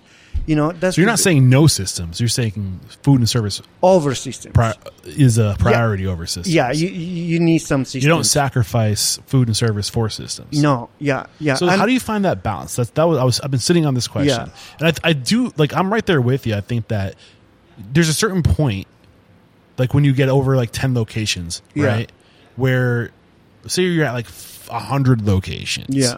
You get to that point, you need systems because the systems are the only thing keeping that consistent. Because when you're a chef or a single restaurateur, you recreate yourself in others, like you've been doing, right? Mm-hmm. You build people up and you give them that responsibility. Yeah. But I think you can only dilute one person so much. Mm-hmm. Like one person can only be recreated so many times before that source. Yeah. You know, when can you recreate yourself on 100 people? Mm-hmm. Maybe, but like, is it going to be the same quality when you get to that 100th person? Okay, chefs wise, yes. I got very lucky. I have 3 people in my corporate team, chefs. Then I think they get it, and it's as good as I was as a chef.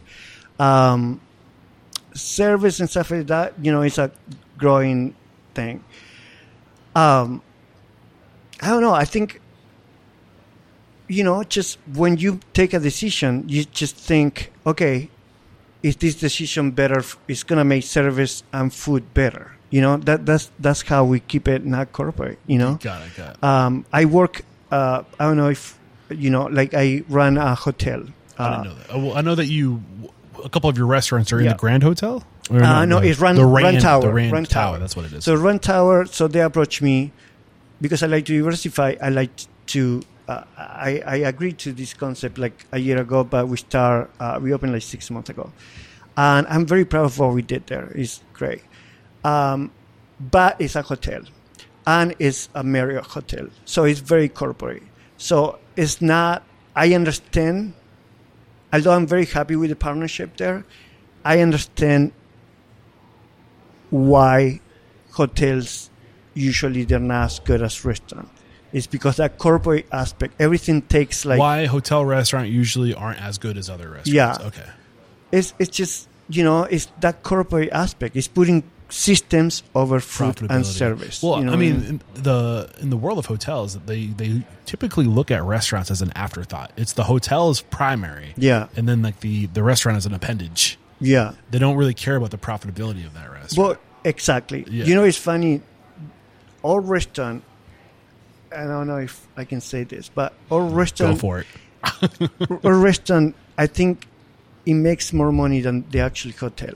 Your restaurant? Okay. Oh, more sales. I see why more sales. Okay, more sales. You know what I mean? So it's see like... why you're second-guessing yourself. I think, you know what I mean? Like, maybe, I don't know, maybe not. But I think we're doing better than I thought we were going to do there. It's in a 5th floor in downtown Minneapolis. Is that a management deal? Like, It's, do you own? You don't own any of the assets. You don't own the building. No. It's a managing. Yeah. So, but do you own the brand? I own the brand.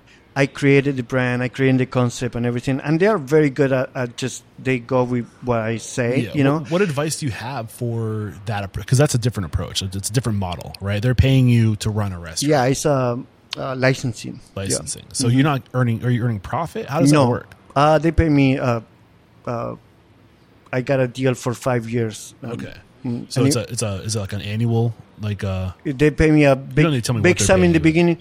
I can't know at this one because it's the hotel, so I don't know. They're weird, but they pay me. I don't want to get you in trouble. Very good money in the beginning. Yeah. But the thing is, like, for me to make sure that we have the quality and everything, it's very challenging in a hotel because the quality of cooks. Are they your employees? No, they are their employees. So you're managing their employees. Exactly. So like. It is complicated, so I have a lot of people from my corporate team there at all times. So I don't know if it was a good deal at the end of the day, you know what I mean? Your labor expense is high. Because I care about the brand. Yeah. If you don't care about the brand, it can be a great deal because it's a lot of money, but like you don't care. But I do care about the brand. So I do like that you're diversifying too. I think that's a really important lesson to well, COVID helped me to diversify. Right? Who did? COVID. I mean, COVID, like, you know, you can't have all the eggs in one basket. You know what I mean? We learned that. Right? Well, the other thing too is like fine dining restaurants, like what you're known for, aren't as easy to make profitable. Yeah, they're not as easy to make profitable. They can be profitable. Mine are. Yours are. What's your secret? I don't know. The volume. And then, you know, keep yourself like fresh. You know what I mean? Like, I let the creative people. Of course, I used to be all creative, and now like I have people creating too, right? Like I have a couple bar people in the team. Then I let them do their job, and sometimes, you know, the accountant is like, "Hey, you're over budgeting glassware. I don't care." You know what I mean? Yeah. We need those glassware. Yeah. Will Guidara talks about this in his book. Did you read his recent book, Unreasonable Hospitality? Will Guidara. Yeah. He talks about, I think they put aside like a 5% budget or something like that. Yeah. I can't remember what it is, but it's a budget that they put aside to spend money on like you have nice things. Exactly. It's like the splurge. Yeah. But it's the thing that you do that nobody else can do because you're putting money aside. Exactly. I don't buy chairs in restaurant supplies. These chairs are now I think they're $800 a chair. Wow. You know? But the thing is this. Remember when I said that I was being a barista, I was studying wine or whatever, just to be well-rounded. There are going to be people, when I was studying wine, I was going to restaurants. I didn't care what they serve for food because I'm a chef. I don't care anymore. I was like looking at wine lists. So I realized that some people go to a restaurant. Chefs think that people go to a restaurant for food. No, there's people go to a restaurant for the wine list. There's people go to a restaurant for the decor, for the ambience. Trying to take a piece of everything. Exactly. So if you are doing everything at 8, you don't have to do at 10, right? Because it's impossible and unobtainable. So at 8, all I ask is 8 for decor, 8 for music, 8 for food, 8 for drink, 8 for wine. You're going to be doing good. You know what I mean? Well, I mean, there is no such thing as perfect. Yeah. And also, another thing that I think is the reason my success, most people wait for the P&L, right, to see how they're doing, right? So a P&L usually is a 4 weeks period, and then you have 2 more weeks until it's finalized. So if you're doing something today, you don't know the results for 6 weeks, right? Mm-hmm. So I have a couple things that I look every day. First, I have my bank account to see my cash flow, how it's doing. And I have I make a graph. I can show you later too if you want to. Make a graph and everything so it's easy to see. You know what I mean? Like, it's at a glance. And then I have a P&L, a daily P&L, where we enter all the sales and the labor every day, the chefs and the managers do. Is that manually done or is that automated through software? Manually. Okay. We try to automate it with some companies, but no company gives me what I need. So every chef of every restaurant knows exactly how we do in every day. You know what I mean? So I call it internal P&L. And we put all the expenses, all the invoices in there and everything. I tell you how much money the restaurant is making at all times. So I think that I removed that for a while. When I opened the second restaurant, I didn't have time to do that so much. So I stopped doing it for a month or two, and my profit went down to zero. Really? Yeah. So that is very important. I have my accountant, and I have 3 people in accounting. And they're like, why we keep doing this? You know what I mean? We have QuickBooks, so you can look. Yeah. I say, I need everybody to look how we doing every day. You know what I mean? And I think that is the main reason of my success financially. How often do you do inventory? We don't do inventory. I don't believe in inventory. Really? Wow. No. Inventory is whatever the chef wants to be. You know what I mean? If I see that my inventory sucks, my food cost sucks that week, I say, oh look, there are 2 pounds of truffle in there. Who can control that? You know what I mean? No, but I don't believe in inventory. I trust my employees. You're giving my listeners heart palpitations right now. I know. I don't do inventory, and if we have a problem with food costs or a liquor or for stealing, I trust my employees. I never had a problem so far. Got it. And inventory for me is a waste of time, and I strongly recommend not to do it unless you use a system like Restaurant 365 or things like that. Got it. Is there anything we haven't talked about today? Anything we haven't brought to the table as far as things that you think you can uniquely speak to, messages you want to get out, things along those lines? I don't know. I think look into the real estate part of a restaurant. There's a good movie. It's called The Founder. Yes. That was the movie that, when I told you that the universe take me to places. After watching that movie, I realized that I wanted to be in that business of the real estate restaurant combo. Mm-hmm. And thanks God, I met John Gross and he had the same idea. Yeah. So we both grew together. So this is where we kind of pivot from like the past to the future. What is your strategy on real estate? What are you looking for in space? Like what matters to you? Where are you trying to put your restaurants? What are the things that you keep an eye on? You mean why is my future? So if your future in the business is managing restaurants, but you're really looking to find real estate in up and coming neighborhoods so you can raise the value of that neighborhood. Exactly. So what do you look for in a neighborhood? Well, a neighborhood that I believe that it can grow, for example, Northeast Minneapolis. Here in Minneapolis, I think is Are we in Northeast Minneapolis right now? No, I'm looking for place. Oh, okay, we are in the due diligence of buying a building there now. Got it. But what do you think? Where do you think the opportunities are, generally speaking? Well, not just in like Minneapolis, but like when you're looking for a market. Yeah. How do you know it's a good market? Well, I like to drive around there a lot, see the food traffic, and if it depends what kind of food are you. I never. A lot of people made a mistake of starting with a concept in their head and then they find a place for it. I do the opposite. I found a place and I see what the neighborhood needs. Got it. And I give the neighborhood what it needs, hopefully. Mm-hmm. So, I mean, I have noticed in my interviews that the restaurants that tend to open in locations that aren't like the locations in the moment aren't great, but they're like right on the edge. Yeah. They're like maybe like a 2 or 3 blocks away from where things are happening.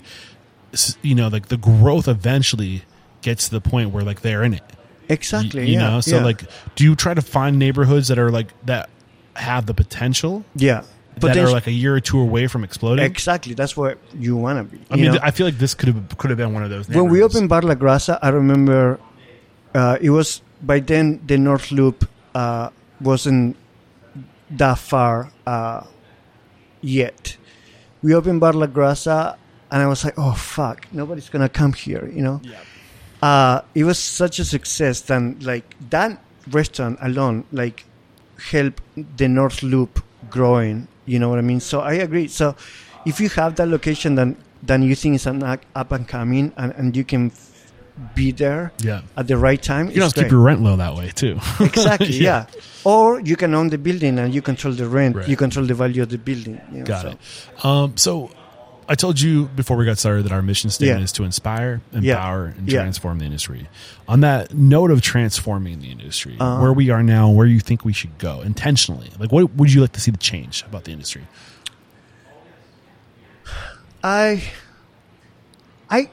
You know, the whole corporate restaurants, and they put open and close, you know what I mean? Like, then they have, I don't know what the reason is, you know, sports bars, you know, those restaurants, and they're chains. And I hope those go away. You know what I mean? Restaurants.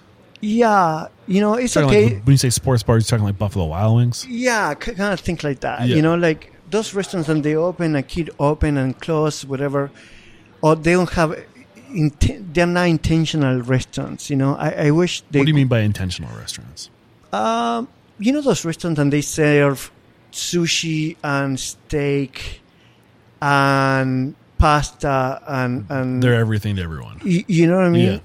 I hate those restaurants. You know what I mean? And I like to mix concepts just to throw people off. But like, there's a connection. You know what I mean? Like... There's a story behind it. Exactly. For example, San-Giuseppe is Japanese Italian. I don't know if people know, but one of the best Neapolitan pizza in the world is in Japan. You know what I mean? So I made the Neapolitan pizza being the nexus between the Japanese and Italian, right? So I like to mix concepts, but I don't like those big chains and they keep opening places, you know? I think I want to see more restaurants run by chefs. I agree. I think like, that's kind of what I'm trying to do with this podcast, honestly. When I first started this podcast, I kind of shared that same sentiment of I want to see a world where the people from that place, the people who live in that community are bringing people together. It's not some corporate entity that lives on the other side of the world who has assets in that community. It belongs to the community. Exactly, It's weird, but as I've grown, as I've learned more, I think that there's a lot of good things that we can take from that corporate world, and apply them on a micro scale, so we can be more profitable, so we can be tight, so we can manage cash flow, so we can charge what we're supposed to charge, and give our employees security, right? So I think there's a balance that needs to be made where we take the good elements of that we can learn from looking at franchises and corporations, and how do we apply those? How do we make that knowledge common so the mom and pop can compete with the corporation? Because and the other cool thing that's happening too is technology is getting better. So now if you had a Restaurant Systems Pro or a Restaurant 365 back end office type thing, like, you want to chime in? Yeah, no. At the hotel, for example, we use this system called Micros. I used to love Micros like 20 years ago, but it didn't evolve. You know, it's like having fat, dumb, and happy. It's like a 1990s BlackBerry phone. You know what I mean? You can have an iPhone, which is Toast. You know, Toast is the operating system that we use here. It's great. It's great for reporting. It's easy to access reporting, to see where you're doing numbers-wise, you know.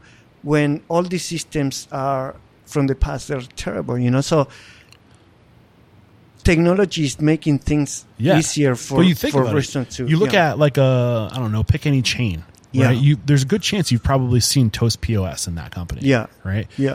But it's also the same POS that your first time mom and pop is using. Exactly. So there's the technological barrier to success. And that was one of the unfair advantages these big companies has. They had the budget, the pockets to have the cutting edge technology, but the technology's caught up. You know, so now we all have access to the same technology. Exactly. So that was a huge equalizer for us in the industry.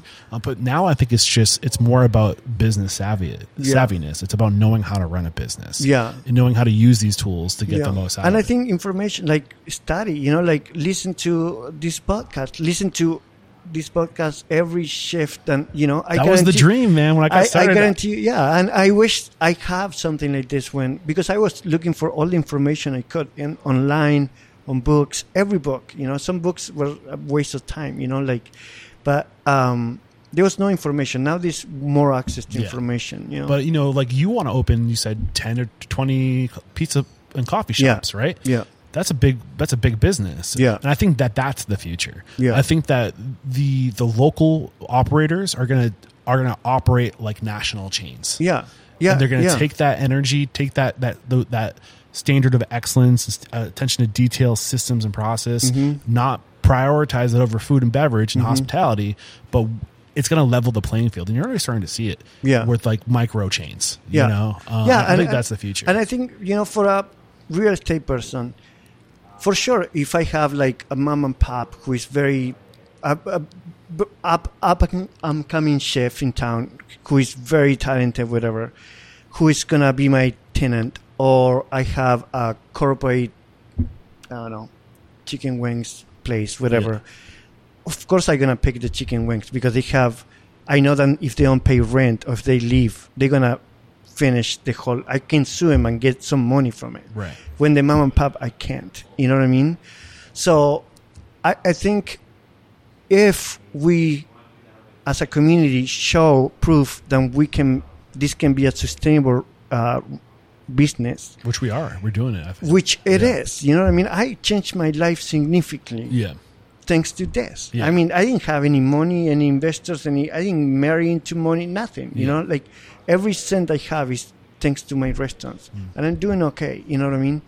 So if I cannot be an example of what this industry can do for you in a positive way, I mean, I don't know what, you know what I mean? Like I came here, I didn't speak English. I didn't have a working permit. I didn't have any money. I didn't have any friends, didn't have any a job. family. You know, I maintain my family. Yeah. You know, I could not. I'm depend only on myself, and I'm able to do it thanks to restaurants. Is your mom still around? Yeah, she is. What does she say about you now? Oh, she's very proud. But yeah, I'm sure. How's that feel? Oh, I don't know. It's just, I don't care so much. Okay. All I want to make sure that I can provide for her and for my brother who also help his family, for myself, and not to ask for anything because I don't like to ask for things. I love it. On that note, we're going to take one more quick break to thank our sponsors, and we'll be right back to bust out a speed round.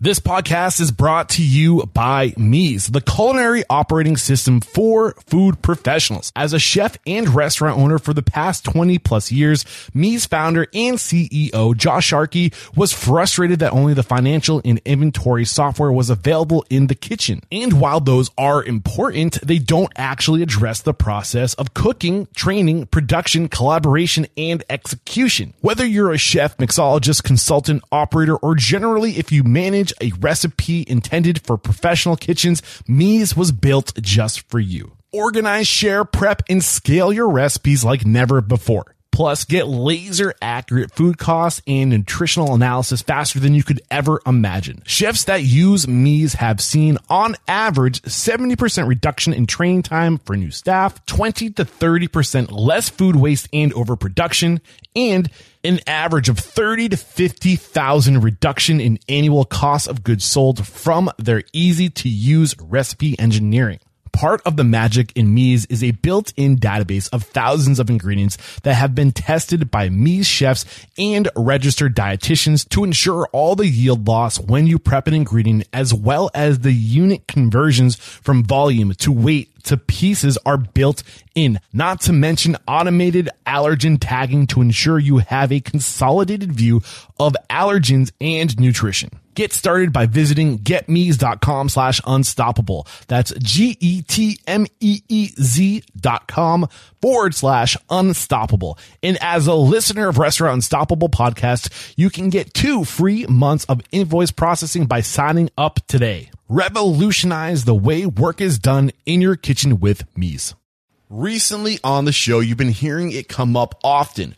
Restaurant Systems Pro. If you've become interested, I highly recommend you sign up for the Restaurant System Pro 60-day pilot program. This is something that's never been done before. This 60-day event is at no cost to you, but it's not for everyone. Fred Langley, CEO of Restaurant Systems Pro, will be leading a group of restaurateurs through the Restaurant Systems Pro software and setting up the system for your restaurant. restaurant. Fred will be leading the training, supporting you, and holding you accountable. Typically, this costs $10,000 a month to have Fred in your restaurant, but during this no cost to you 60-day training, he will be teaching you every process he does during the group coaching sessions, and nothing will be held back. During the 60 days, Fred will walk you through the Restaurant Systems Pro process and help you crush the following goals: recipe costing cards, guidance in your books for accounting, cash control, sales forecasting with accuracy, checklist, budgeting for the entire year, scheduling for profit, more butts in seats, and that's not it. Often, the team at Restaurant Systems Pro helps restaurateurs out pro bono because their hearts go out to these folks. I mean, it's hard out there, but because of that, a lot of the time these restaurateurs don't follow through because they have no skin in the game. For that reason, there is an application process. Only those serious about making change in their operation will be accepted into this program. Are you interested? Then go to restaurantunstoppable.com/RSP. That's RSP for Restaurant Systems Pro. Restaurantunstoppable.com/RSP. We are back. And the first question I have for you is, what is your it factor? A habit, a trait, a characteristic you believe most contributes to your success. Think of it as your strength. Flexibility, and stick to my guns. Like, everybody tell you you're wrong, or then you change your mind too often or something, and I don't care. What is your biggest weakness? That too. Yeah, that happens more often than not, where your strength is your biggest weakness. Also, sometimes being too reactive. So sometimes you have to just let things run this course. Yeah. What is one question you ask or thing you look for when you're growing your team? Interviewing, you mean? Yeah. I just need them to be able for me to mold them. I don't need... most of my people that work for me, they never work in the job that they're doing. Got it. Like the accountant never work in an accounting. I like to mold them myself. That way, you conserve the soul. You know what I mean? Like, if I train everybody with the same approach or the same systems or whatever than I use. Got it. So, what is your biggest challenge today? Patience, my own patience. Like, I want to grow. I want to keep growing fast. You know what I mean? Overcoming it.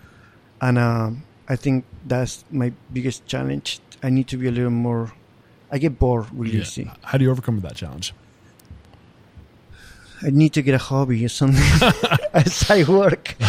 But yeah, I don't know. Mm-hmm. Share one code of conduct or behavior you teach your team. Oh my God. It should be easy, right? One thing I teach my team. I think that thing, like service and food over systems, Yeah.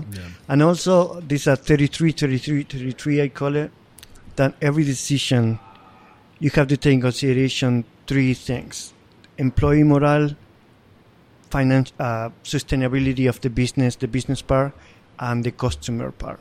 Every decision you take, as long as you think about those three factors and they all have the same weight, you're going to take the right decision. Got it. Share one uncommon standard of service you teach your team. So if you put hospitality, food, and service over everything else, what is one standard of service that you teach your team that is uncommon throughout the industry? I don't know if it's uncommon, but treat people like they are in your house. I don't care if the fork is 3 degrees turn. You know what I mean? Nobody cares about that. Just treat them honestly and like sincerely and treat them like if you were having people at your house. Warmth. You know what I mean? Yeah. Like, there was a guy, I remember one night he was an employee of mine. And he had the hospitality so ingrained that we were like a night partying, like it was like 5 a.m, whatever. We got to his house and he put in front of everybody a glass of water. You know what I mean? Who does that at 5 a.m. after you've been drinking or whatever? Some people had that hospitality ingrained, and I think I haven't. I wish. I think that's something I hope more people have. So now I know you're well read, so Yeah. you're gonna like this next question. What is one book that's a must read to make us a better person or restaurant owner? for chef on food and cooking by Harold McGee, for sure. Restaurant Success by the Numbers is one. There's so many good books. So many. I don't know. You're fine. That's good. Yeah. Good 2 recommendations right there. What is one thing you feel restaurateurs don't do well enough or often enough? They don't do often enough. I don't know. Keep evolving. I mean, I think restaurants open and then they get tired. You need to keep evolving. How often do you think a restaurant should evolve? Constantly, every day. Got it. What is one piece of technology you've recently adopted within your restaurant that's had a huge impact on communication, efficiency, profitability, anything along these lines? I think just Toast is the main thing. Now, what was the biggest way that impacted your business? It's easy access to see where you are. Data reporting. Yeah, it's great. Got it. Yeah. All right. This is the last question. It's a doozy, so get ready for it. Yeah. If you're leaving this world tomorrow, all the memories of you, your work, and your restaurants would be lost with your departure, with the exception of 3 pieces of wisdom you could leave behind for the good of humanity and for your legacy. What would those 3 pieces of wisdom be? Wow.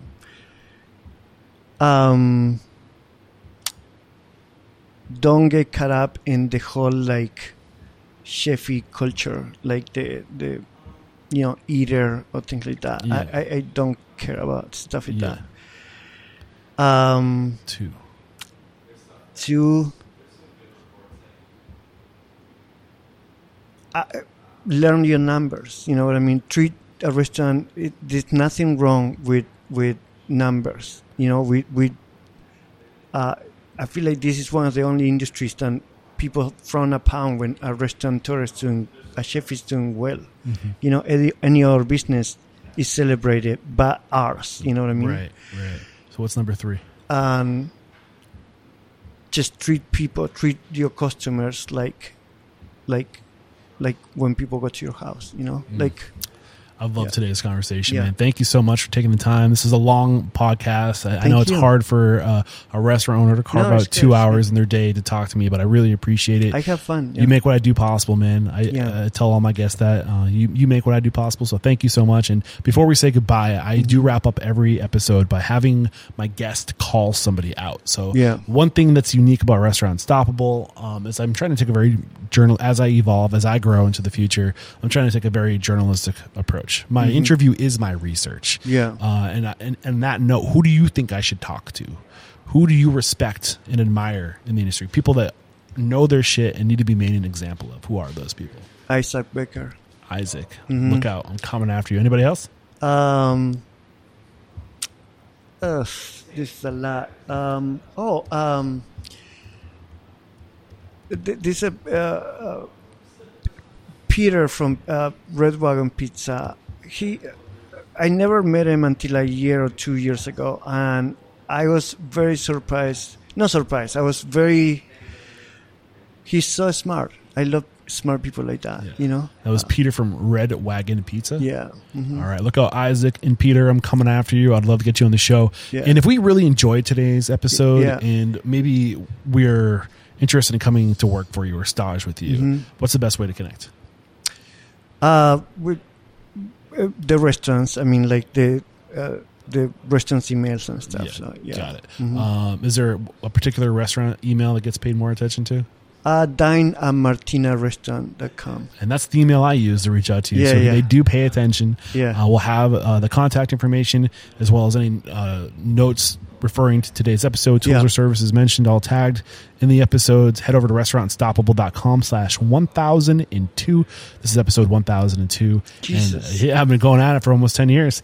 Thank you so much, Chef. You were a blast, and there is no questioning. You are unstoppable. Good. Thanks. Cheers.